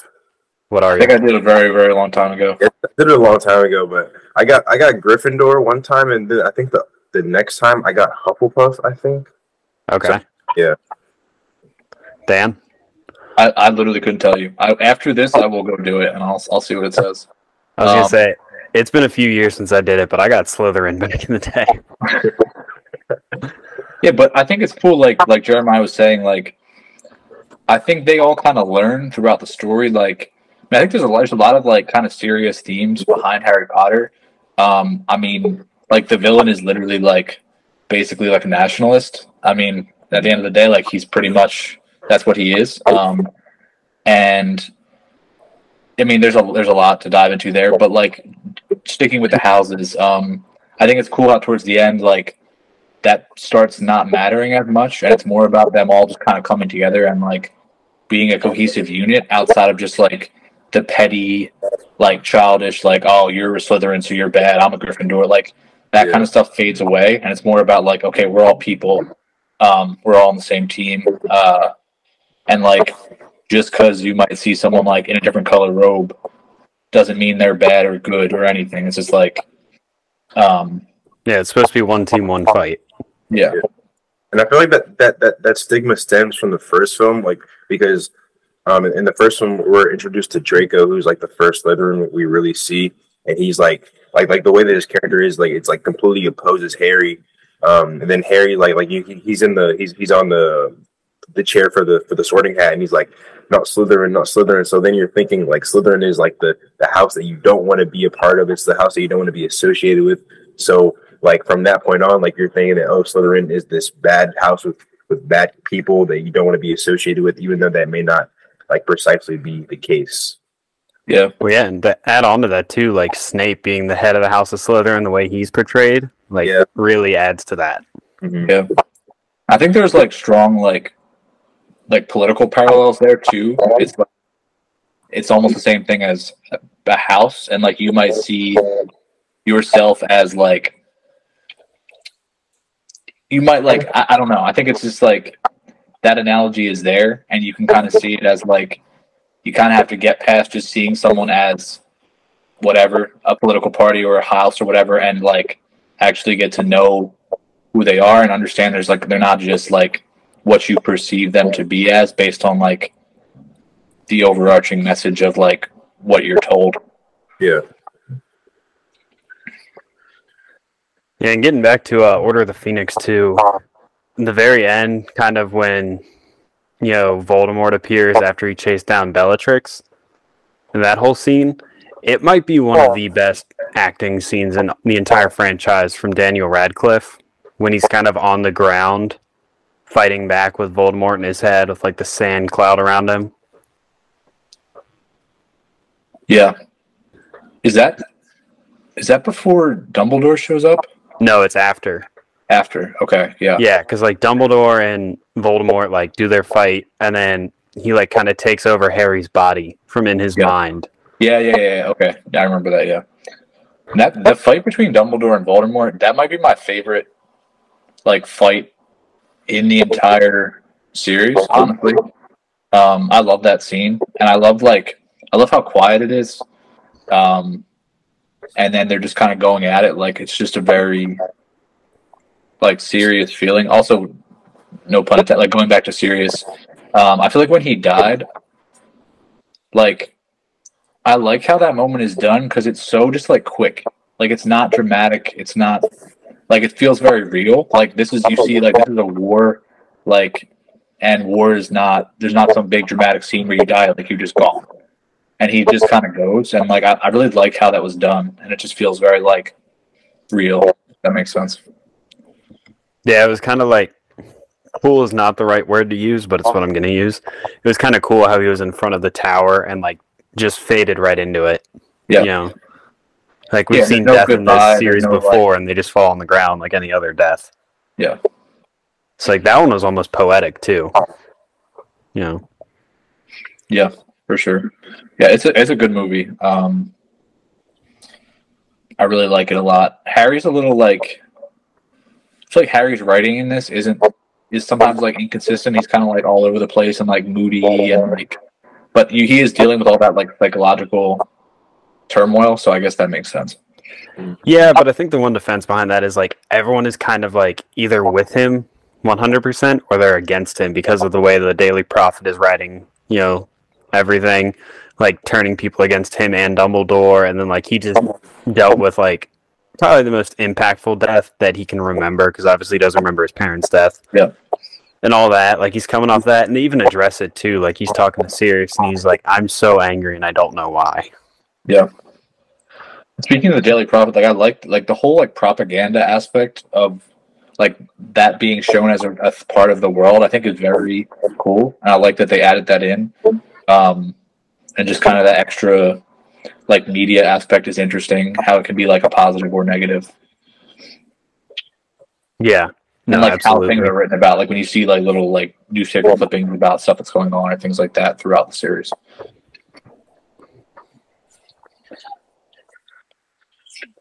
All right, we ready to move on to Half-Blood Prince? Yep. Okay, this one might be the most forgetful of the Harry Potters. Yeah, I was just gonna say this is the one that I remember like the least about, honestly. Yeah.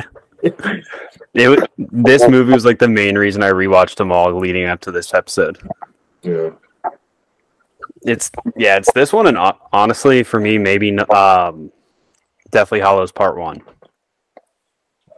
I think this movie is like it's almost like a prologue to the Deathly Hallows. Like it's like kind of like this is not the best analogy, but it's kind of like in Game of Thrones where like there would be episodes where like it feels like. Have you guys ever wanted to create your own podcast? You know, you and your friends get together, you have some good ideas. Well, the easiest way to do it is Anchor through Spotify. You can record there, you can upload to all your platforms, just to upload the links, and you can earn money right away. If you haven't checked it out already, check out Anchor for Spotify. Nothing happens, but it's like a lot of conversations, a lot of like building up different plot points and like getting things to the point where there can be like a battle of the bastards, whatever. Like there's a payoff, but like to get to that point, you have to like do all the setup for it not to feel cheap and like weak. So I think this movie does a lot of that setup. Obviously, the ending is like one of the best scenes in any of the films. But yeah, there's a lot of setup. I kind of like the whole like Harry and Dumbledore off together kind of thing. Like I love Dumbledore's one of my favorite characters. So I like that he gets a lot of time, and it's a lot of like diving into like Voldemort's past, how he got to be who he is, like everything about the Horcruxes. Like I enjoy all that backstory as well. What are your guys' thoughts on Draco's like character development within this film? You want to go first, Connor? Sure. It definitely seemed like the path that they were leading him on through the first, 5 movies. So it wasn't like a total shock. But I do like, towards the end when like they're gonna kill Dumbledore, that it's, you can see his resistance. Like there is still good in Malfoy. I think it's balanced very well. I think the Malfoy family is so interesting because I think, again, it feels very real. Like you have this character in Lucius who's like this cold, like so set in his ways, like hateful person. And you see how that impacts kids. And like Draco is just so like indoctrinated into this way of thinking of like, I'm better than you. My family's better than yours, like for XYZ reasons. And like, again, you see that in the real world, and it's like you can kind of see Draco struggling to also like be his own person, kind of, but he still always has that in his mind, like from his parents, of like how things are supposed to be. And then also, I think you do see like with Lucius and Draco, like how much fear at the end of the day is like a motivating factor for them. Like they're just cowards. Like at the end of the day, like Lucius is afraid of Voldemort, so he's probably thinking like he has all these like ways of thinking about the world, but at the end of the day, he feels like he's on the side that's going to win, and like that's what he's concerned about. And that might be out of like concern for his family, might be out of concern for himself, but like he's just a coward. And Draco, I think, struggles with not feeling like he's doing the right thing, but also being terrified of like letting down his family, letting down Voldemort, whatever, like, or just not wanting to die. So I think there's a lot with those characters that's really cool. Your thoughts, Jeremiah? I just think it's really cool seeing that chain of fear, like you were saying, how Lucius is afraid of Voldemort and how Draco's kind of afraid of Lucius, and then even how Draco, I'm forgetting Draco's friends, Crab and Goyle. Yeah. how they're like in a certain way afraid of Draco. So like that chain of fear and like that chain of like command, and like how it just like how it links and reacts and stuff like that. I think that's interesting. And just seeing like you were saying, Connor, Draco's like regret and remorse and hesitance to ultimately doing what he does to Dumbledore. It's just really interesting and compelling to see within this film. Yeah, no, Draco has some of the better character development out of all of them, but I think the best has to go to Neville. Like throughout all the movies is what I'm talking about, not just this one's alone. Yeah, yeah. I mean, it's that like going back to, is it the first movie or the second when he like stands up to them and like tries to stop them from going out? It's like he's like worried about like them losing points for the stupid ass house thing or whatever. But like, it's the first one when they're getting ready to go to like chase down the stone. Yeah, and I feel like as kind of the opposite of Draco, like Neville is like, even though he's kind of looked down on by a lot of people, he's always like stands up for what he believes in, and he's brave and like will go against the grain. And I feel like him and Draco are kind of like complete opposites in that way.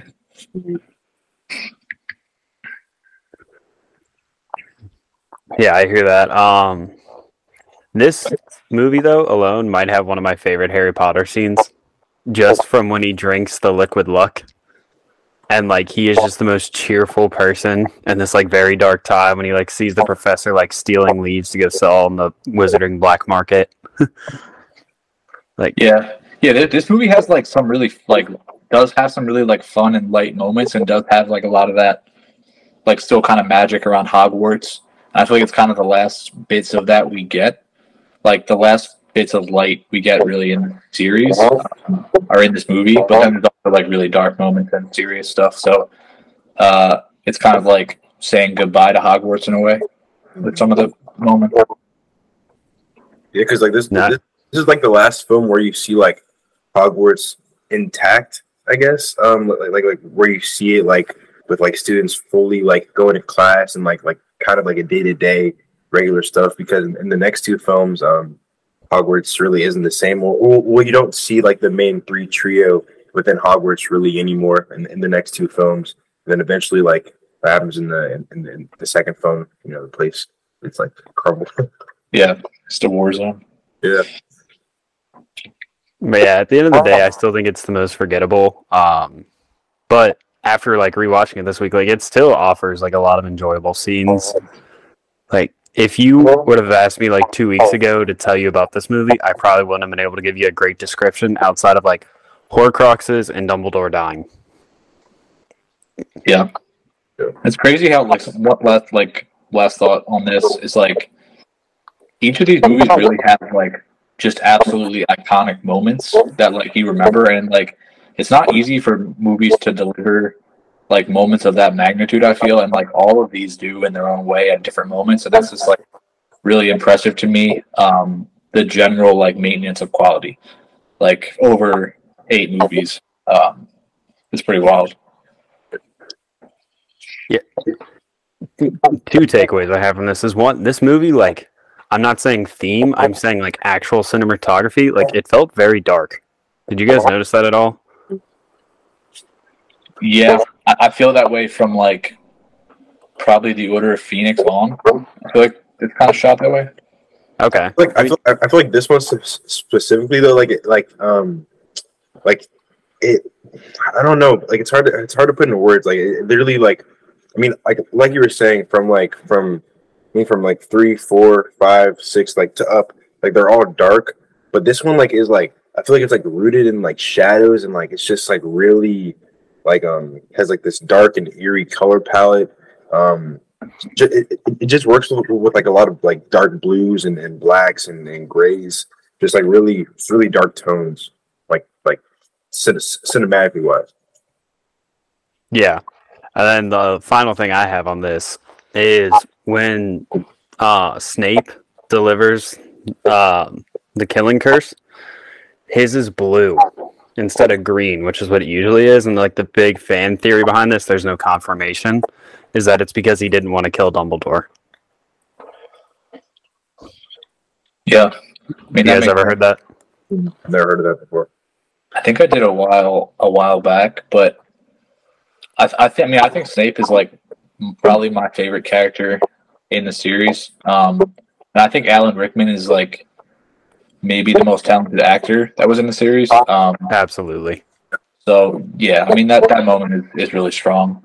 And like his entire storyline is like one of the best arcs For sure. in fiction. So yeah. The greatest arc in fiction is still Anakin Skywalker.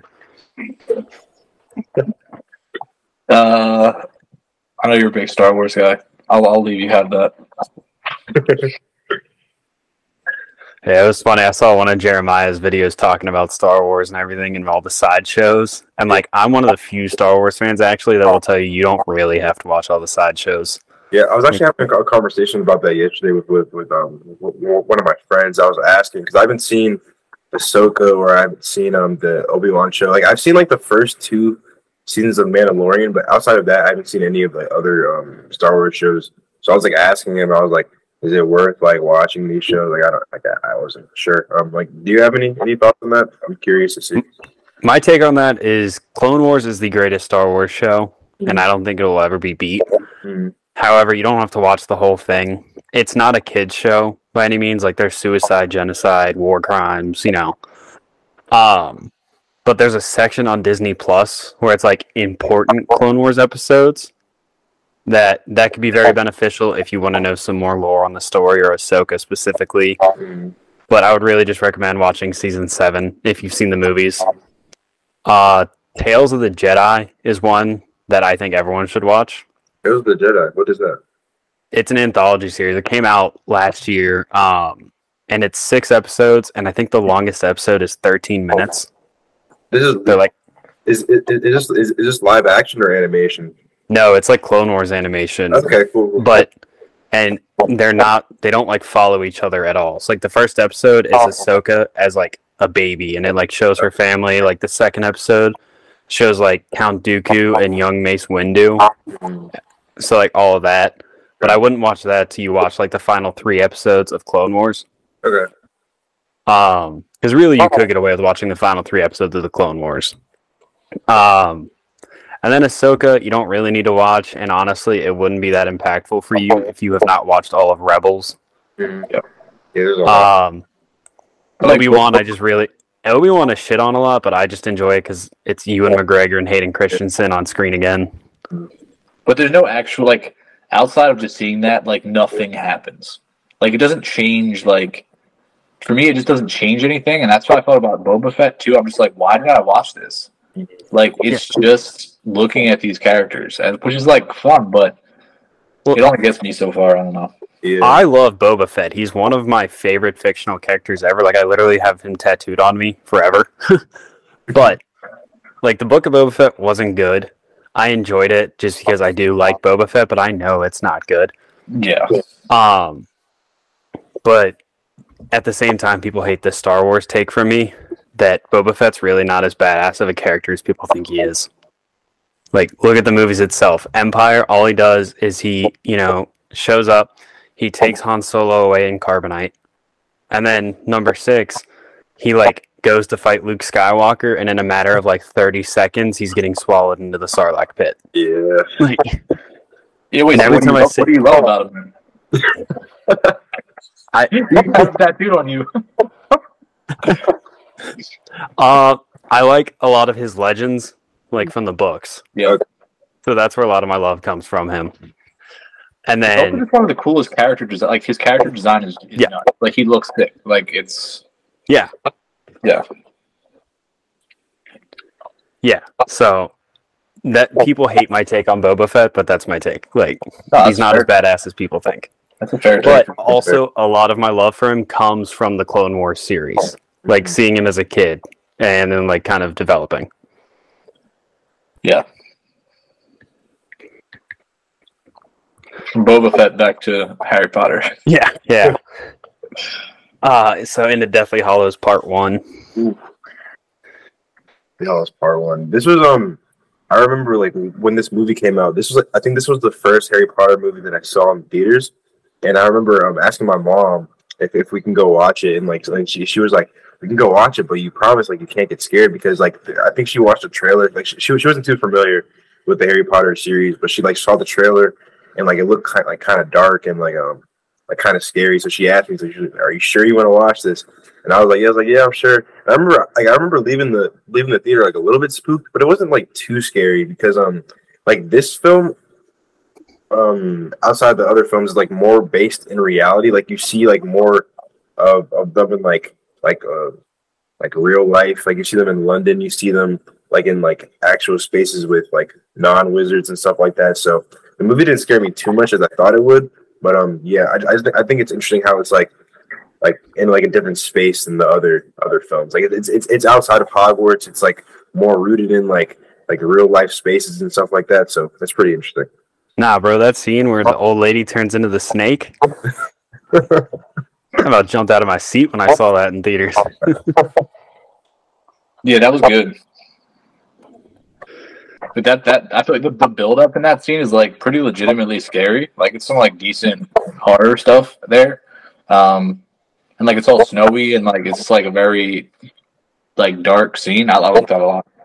Honestly, like the scene that probably scared me the most was the part where they were getting chased in the woods. I don't know why, but like that always like there's a lot of tension in that scene. I feel like it works really well. Yeah, no, I agree. You two correct me if I'm wrong. Is it this one where Hermione's kind of being tortured by Bellatrix? Yeah, that's right after they get caught in the woods. Okay. And like they hit Harry in the face with that like jinx to like mess up his face. Yeah. Because these movies obviously connect so well that like I kind of forget which one or like where it ends and everything. But yeah, the like scream that Emma Watson gives in that scene is like unbelievable. Yeah, it's scary. Honestly, this film really has a great opening as well. Like just seeing like all the characters of the series like try to get am I thinking of it correctly? Like all the characters of the series they're trying to get Harry to yes. Yeah. They have all the fake Harrys like on Yeah. the Yeah, that's what Hedwig does too. Mm-hmm. Yeah. My only gripe with the opening scene, because I do love it how they all turned into Harry, Hedwig's death was sad as shit. Yeah. But it's the fact that when they arrived to like the safe haven or whatever, like they just announced that Mad Eye's dead. Like like with how impactful that character was, I wish we would have like maybe seen his death. You know, or like there would have been more to it than just like, oh, Mad Eye didn't make it, and they just move on. Yeah, they went with there were a few off-screen deaths. To me, he's a character I really enjoy. So like that was just kind of whack. I mean, I know that there's like so much to get through and like so much to show, and like they don't want to drag the movies out. But yeah, I agree with you on that for sure. But Hedwig's death too, like it's so just like again, there's no fanfare, just like quick and like sad. That one though, I kind of like understand the way they did it because just how intense the scene was. Yeah. You know. Yeah, you can't really like linger on that. Yeah. It's always the animal deaths that hit you harder. Yeah, man. It was a good out. But yeah, and then you know, like the whole is it this one? Yeah, it's this one where they like, you know, take Polyjuice Potion, disguise themselves, and get into the Minister of Magic. So, like find Umbridge, get the Horcrux. Like, I'm not gonna lie, that always bothered. Like, I don't understand how this like magical government body like doesn't have any kind of way to detect if someone is using Polyjuice Potion that literal kids can cook up in a school. Like, what are we? I was like, come on, man. But also, if Voldemort really wanted to be smart, he could just take Polyjuice Potion and get into anywhere. Yeah. Oh, I mean, actually, speaking of which, I meant to like revert back on Goblet of Fire. When Voldemort comes back, I think this is a fan theory, but it might be an actual theory. I don't know. But supposedly, he was planning on killing Harry Potter, like in that graveyard. And port keys are usually only one way, but Barty Crouch Jr. made this one so it'd be two ways. And he was gonna take Polyjuice Potion and like turn into Harry, supposedly come back and kill Dumbledore right there in front of everyone. That would have been a good move. Yeah. Strategic.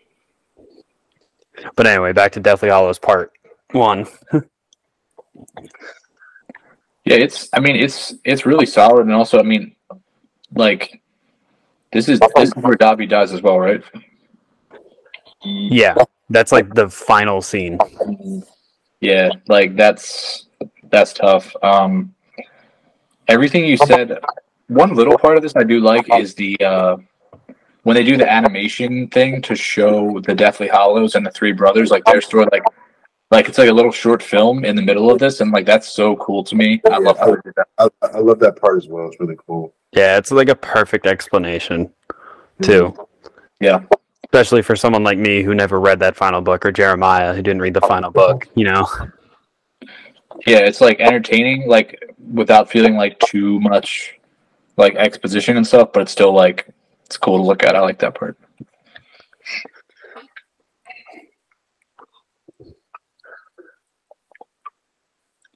Any other thoughts on this one, Connor? I mean, you know me from previous episodes. Like, I usually like a slow burn movie, but it almost feels like the middle, like the second act of this, is too slow. You know, like when they're moving from place to place in the woods, like just walking. You know, all of them getting angry because of the Horcrux around the neck. Like, do you think that's drug out a little too much? Yeah, maybe a little too long. Yeah, it's almost similar to like in Lord of the Rings when like everything with Frodo and Sam and Gollum traveling, and like the ring is like weighing on Frodo. It's kind of like that, and it's like he's just kind of latching out. I think you can only see like so much of that. Yeah, I still think Lord of the Rings did it better though. Yeah, I would agree with that. Jeremiah, you got anything else on this one before we get into that final? Yeah, I was gonna say I do like there are certain parts of the film where like you're seeing them like when they're in the woods, like you see them kind of like how do I explain this? Well, like I said before, they're outside of the world of Hogwarts. They're outside of the Wizarding world, so you're kind of seeing them like on their own, and you kind of like get to see them like you see like life slow down for them a little bit. Like you get to see them like be a bit more like intimate with each other and be more vulnerable with each other because they are isolated, they are alone, they're kind of like on the run together. So like you get these these little like human moments that you couldn't really get in the world of Hogwarts or the world of like the wizards and stuff like that, like where you get to see them just like be human and just be like a trio, even though they do kind of like have like moments of feud, especially with like Ron and Harry. There's like a lot. There's like the moment where I forget exactly like why Ron gets mad at Harry or like why they feud. Do you guys remember why exactly they got mad at each other? Ron is like, I think it's because he's carrying the Horcrux. Yeah, the Horcrux. Yeah, he's like thinking that Harry and Hermione like have something going on. Mm-hmm. He's like getting all weird and jealous. Yeah. Yeah, and then at the end, like when they destroy the Horcrux, he sees like that like image of like Harry and Hermione together, and then they destroy it, and he's like, "Does that work for you guys at all?" Because I feel like it's like, I mean, because they've been a trio for so long. I mean, do you feel like this like new aspect of like false visions and jealousy like works for Ron's character and like just the whole development of that group? Do you feel like it works? Kind of. Yeah. It kind of feels like it was forcibly wrote in there just so he can come back and destroy the Horcrux with the Sword of Gryffindor. Yeah, I don't like. I feel like if in this situation, like the three of them have been hanging out for all this time, and like there's nothing between Harry and Hermione, so like the fact that he all of a sudden would just be like, "Huh." Like, I don't know about this. Like, it feels out of place to me a little bit. It feels like a little bit like out of nowhere, honestly. Yeah, especially when you know Harry's dating your sister. Yeah, because like it's pretty official by this one. Yeah, that's true. Yeah, and also like I feel like there maybe could have been like more interesting directions to take it. Like, it could have been just a more general jealousy of like Ron's always a secondary character. He's kind of like Harry's biggest hype man, and like he has to deal with a lot of BS and like doesn't get any of the glory. And like, and Harry's just like literally the biggest celebrity in this world. So I feel like you kind of could have molded that into some more believable jealousy or feelings of like anger, whatever. But they definitely went like the easier emotional route, I guess. Yeah. And also just like, I mean, like Jeremiah was kind of talking about, this being out of Hogwarts, like it's a very different feel. Just in the real world, like, and not having Hogwarts like does kind of suck, but it is interesting to get different perspectives. Yeah, and I kind of like the real world aspect, like Jeremiah said. Yeah, I mean, like they're adults like, now. Like, I mean, yeah, and like seeing all of London, like the cappuccino girl. yeah, yeah. True. Also, though, back to like how Ron's kind of dark. Like even in the beginning of this, before the Horcrux, he like kind of takes a dark turn. Like when they, get attacked in the coffee shop, and Ron's like, "Let's just kill him." Yeah, that's true. And they're like, "What if we just obliviate him?" Yeah, it does show you though it's all just more like real and like they're just being hunted. Like it's very like intense. Yeah. All right, on to the final. Yeah. What are your thoughts here, Connor? Is this the first time we see a funeral in Harry Potter? I want to say yes. I think it is. Like for Dobby in the beginning. Is there no funeral for? Oh no. Yeah, I think so. Yeah, I think that was very impactful too. Like, not only did we have to suffer Dobby dying, and then a year later we'd come right back to it and sit there through a funeral too. I understand why you say it's the most heartbreaking.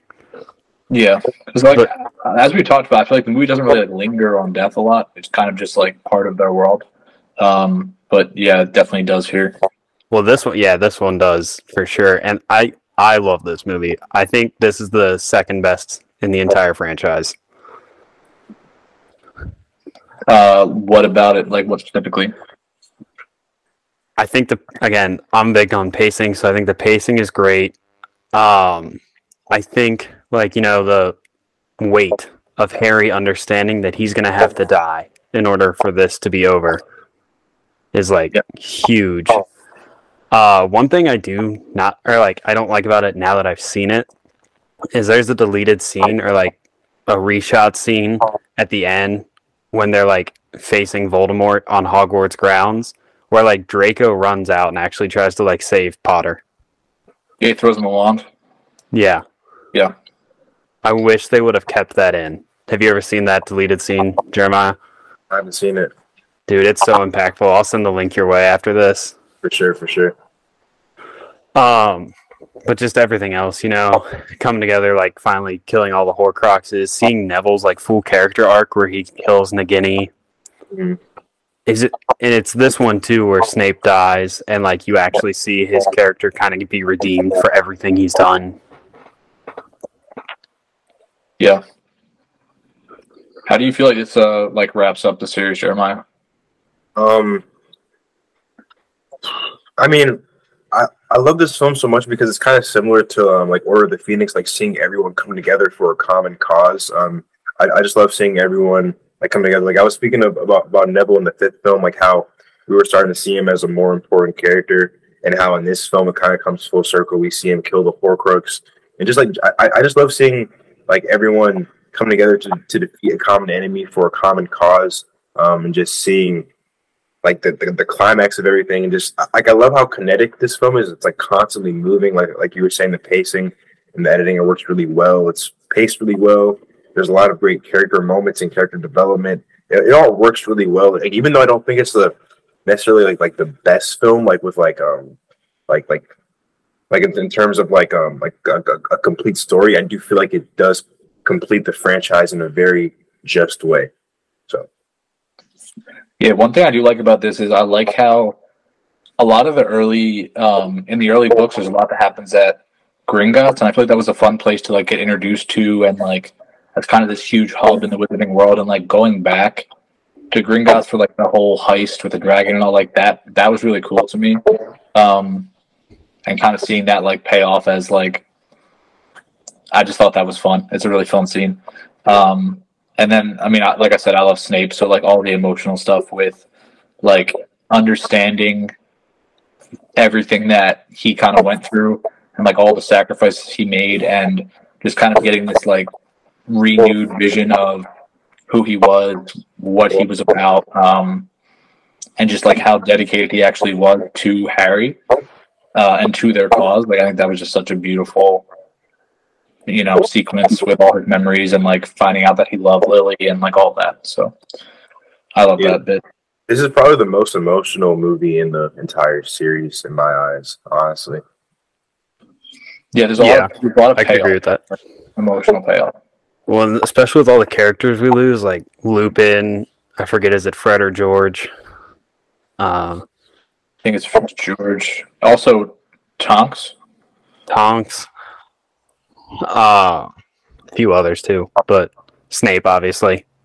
Yeah, and I like when any story isn't afraid to kill off characters. I think a lot of stories in recent times struggle with that, and they struggle with like being willing to actually do that, or like they're bringing characters back, and like they don't actually like go through with things. But I feel like it gives a lot of weight to include death because death is part of the world, and like when you have a story that there's no stakes, there's no like everyone's fine, and that's how it ends. Like it just doesn't hit as hard. So I like that they're willing to go there with. I mean, I guess Rowling was willing to go there with the story. Yeah, for sure.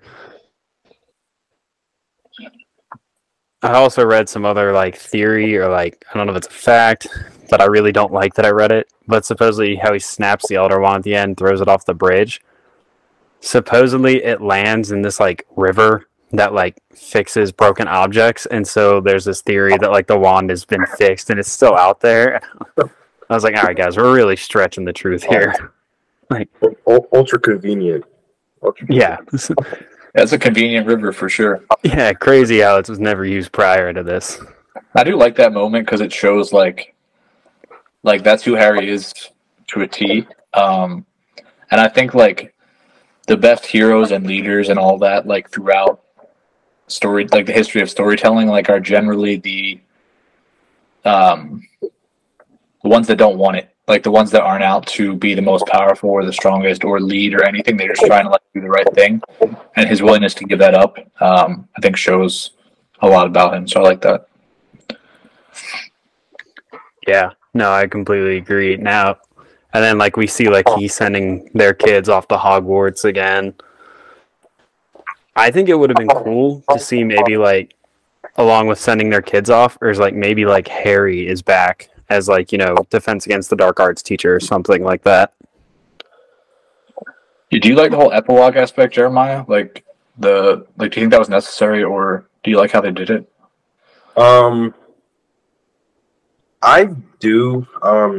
It personally worked for me personally. I mean, I feel like when I first watched it, it worked for me, and it still does work for me now. Yeah.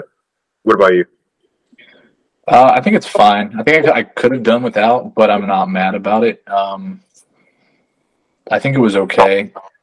I don't know. I think, kind of like I mentioned before, the whole Ginny relationship, I feel like wasn't as fleshed out as it could have been. Her character wasn't that well developed, so it kind of just, I feel like I wasn't that invested in their relationship, so seeing them with kids and all was just kind of like, all right.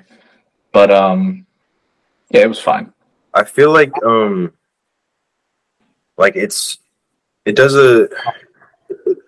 it gives a service of allowing you to imagine a future of the series without actually like creating more films. Like it just like sets up it sets up like a frame of imagination for viewers to think of, like, oh, okay, like these characters are together, these characters have kids, these characters are doing this and that, but not necessarily making films for the future, but allowing the viewers to imagine what the future of the world in the series is, if that makes any sense.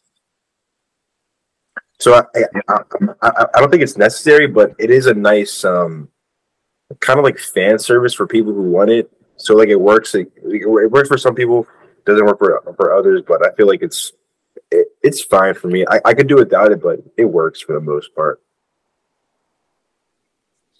Gotcha. All in all, Connor, is the Deathly Hallows Part 1 your overall favorite? No. I'm sorry. Which one did you say?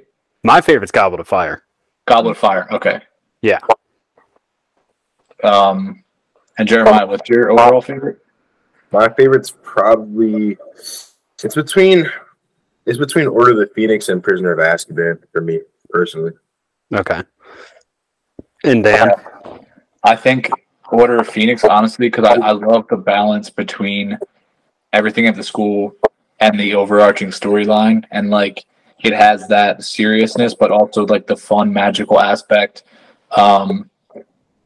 Great collaboration with all the characters, and kind of like a little bit of fleshing out of some of the side characters that were really had bigger roles in the books, and I think didn't get quite the right attention throughout every movie.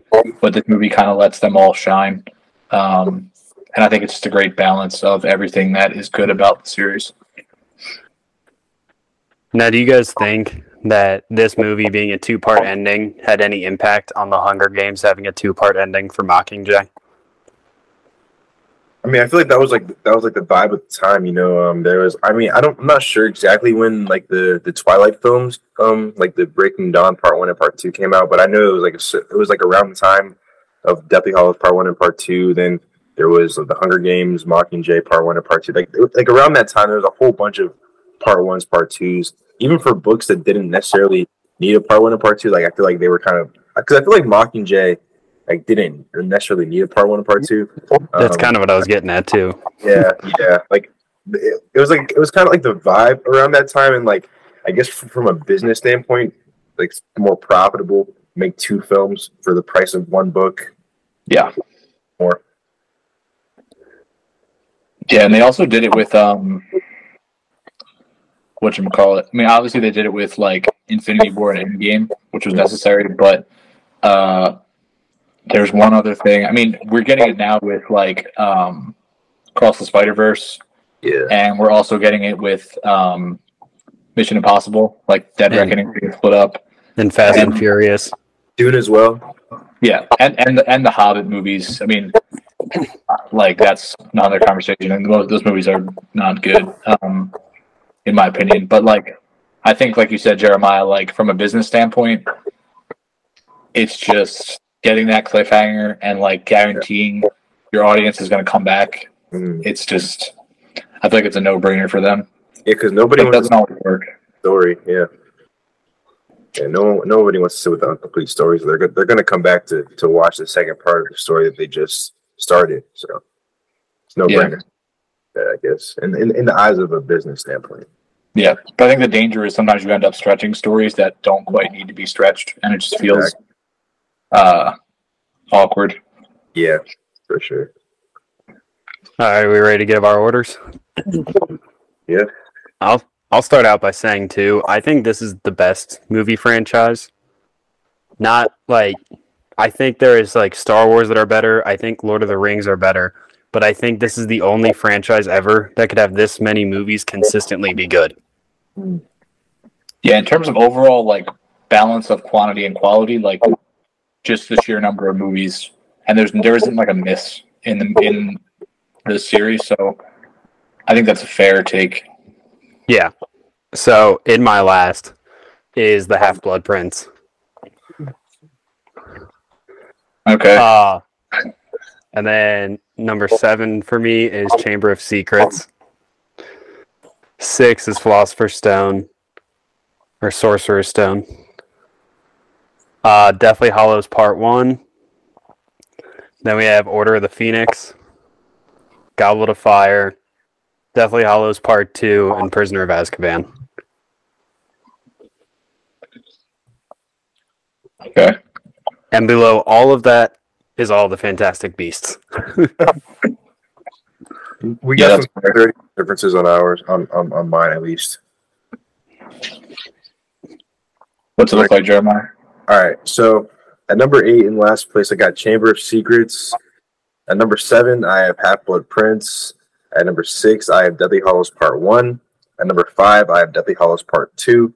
At number 4, I have Philosopher's Stone or Sorcerer's Stone. Yeah.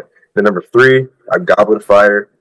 Number 2 and number 1 are really hard to pick between because I love both of them like pretty much equally. But today, I think I have to go with Order of the Phoenix at 2, and then Prisoner of Azkaban at 1. Solid. So it's tough. Like these for me, I feel like flip around a lot. Yeah. I think in dead last, I have Chamber of Secrets. Second to last, I have the Sorcerer's Stone. Next, probably Deathly Hallows Part 2. Then Deathly Hallows Part 1. Wow. Goblet of Fire. That Half-Blood Prince, Goblet of Fire, Prisoner of Azkaban, and Order of the Phoenix. Yeah.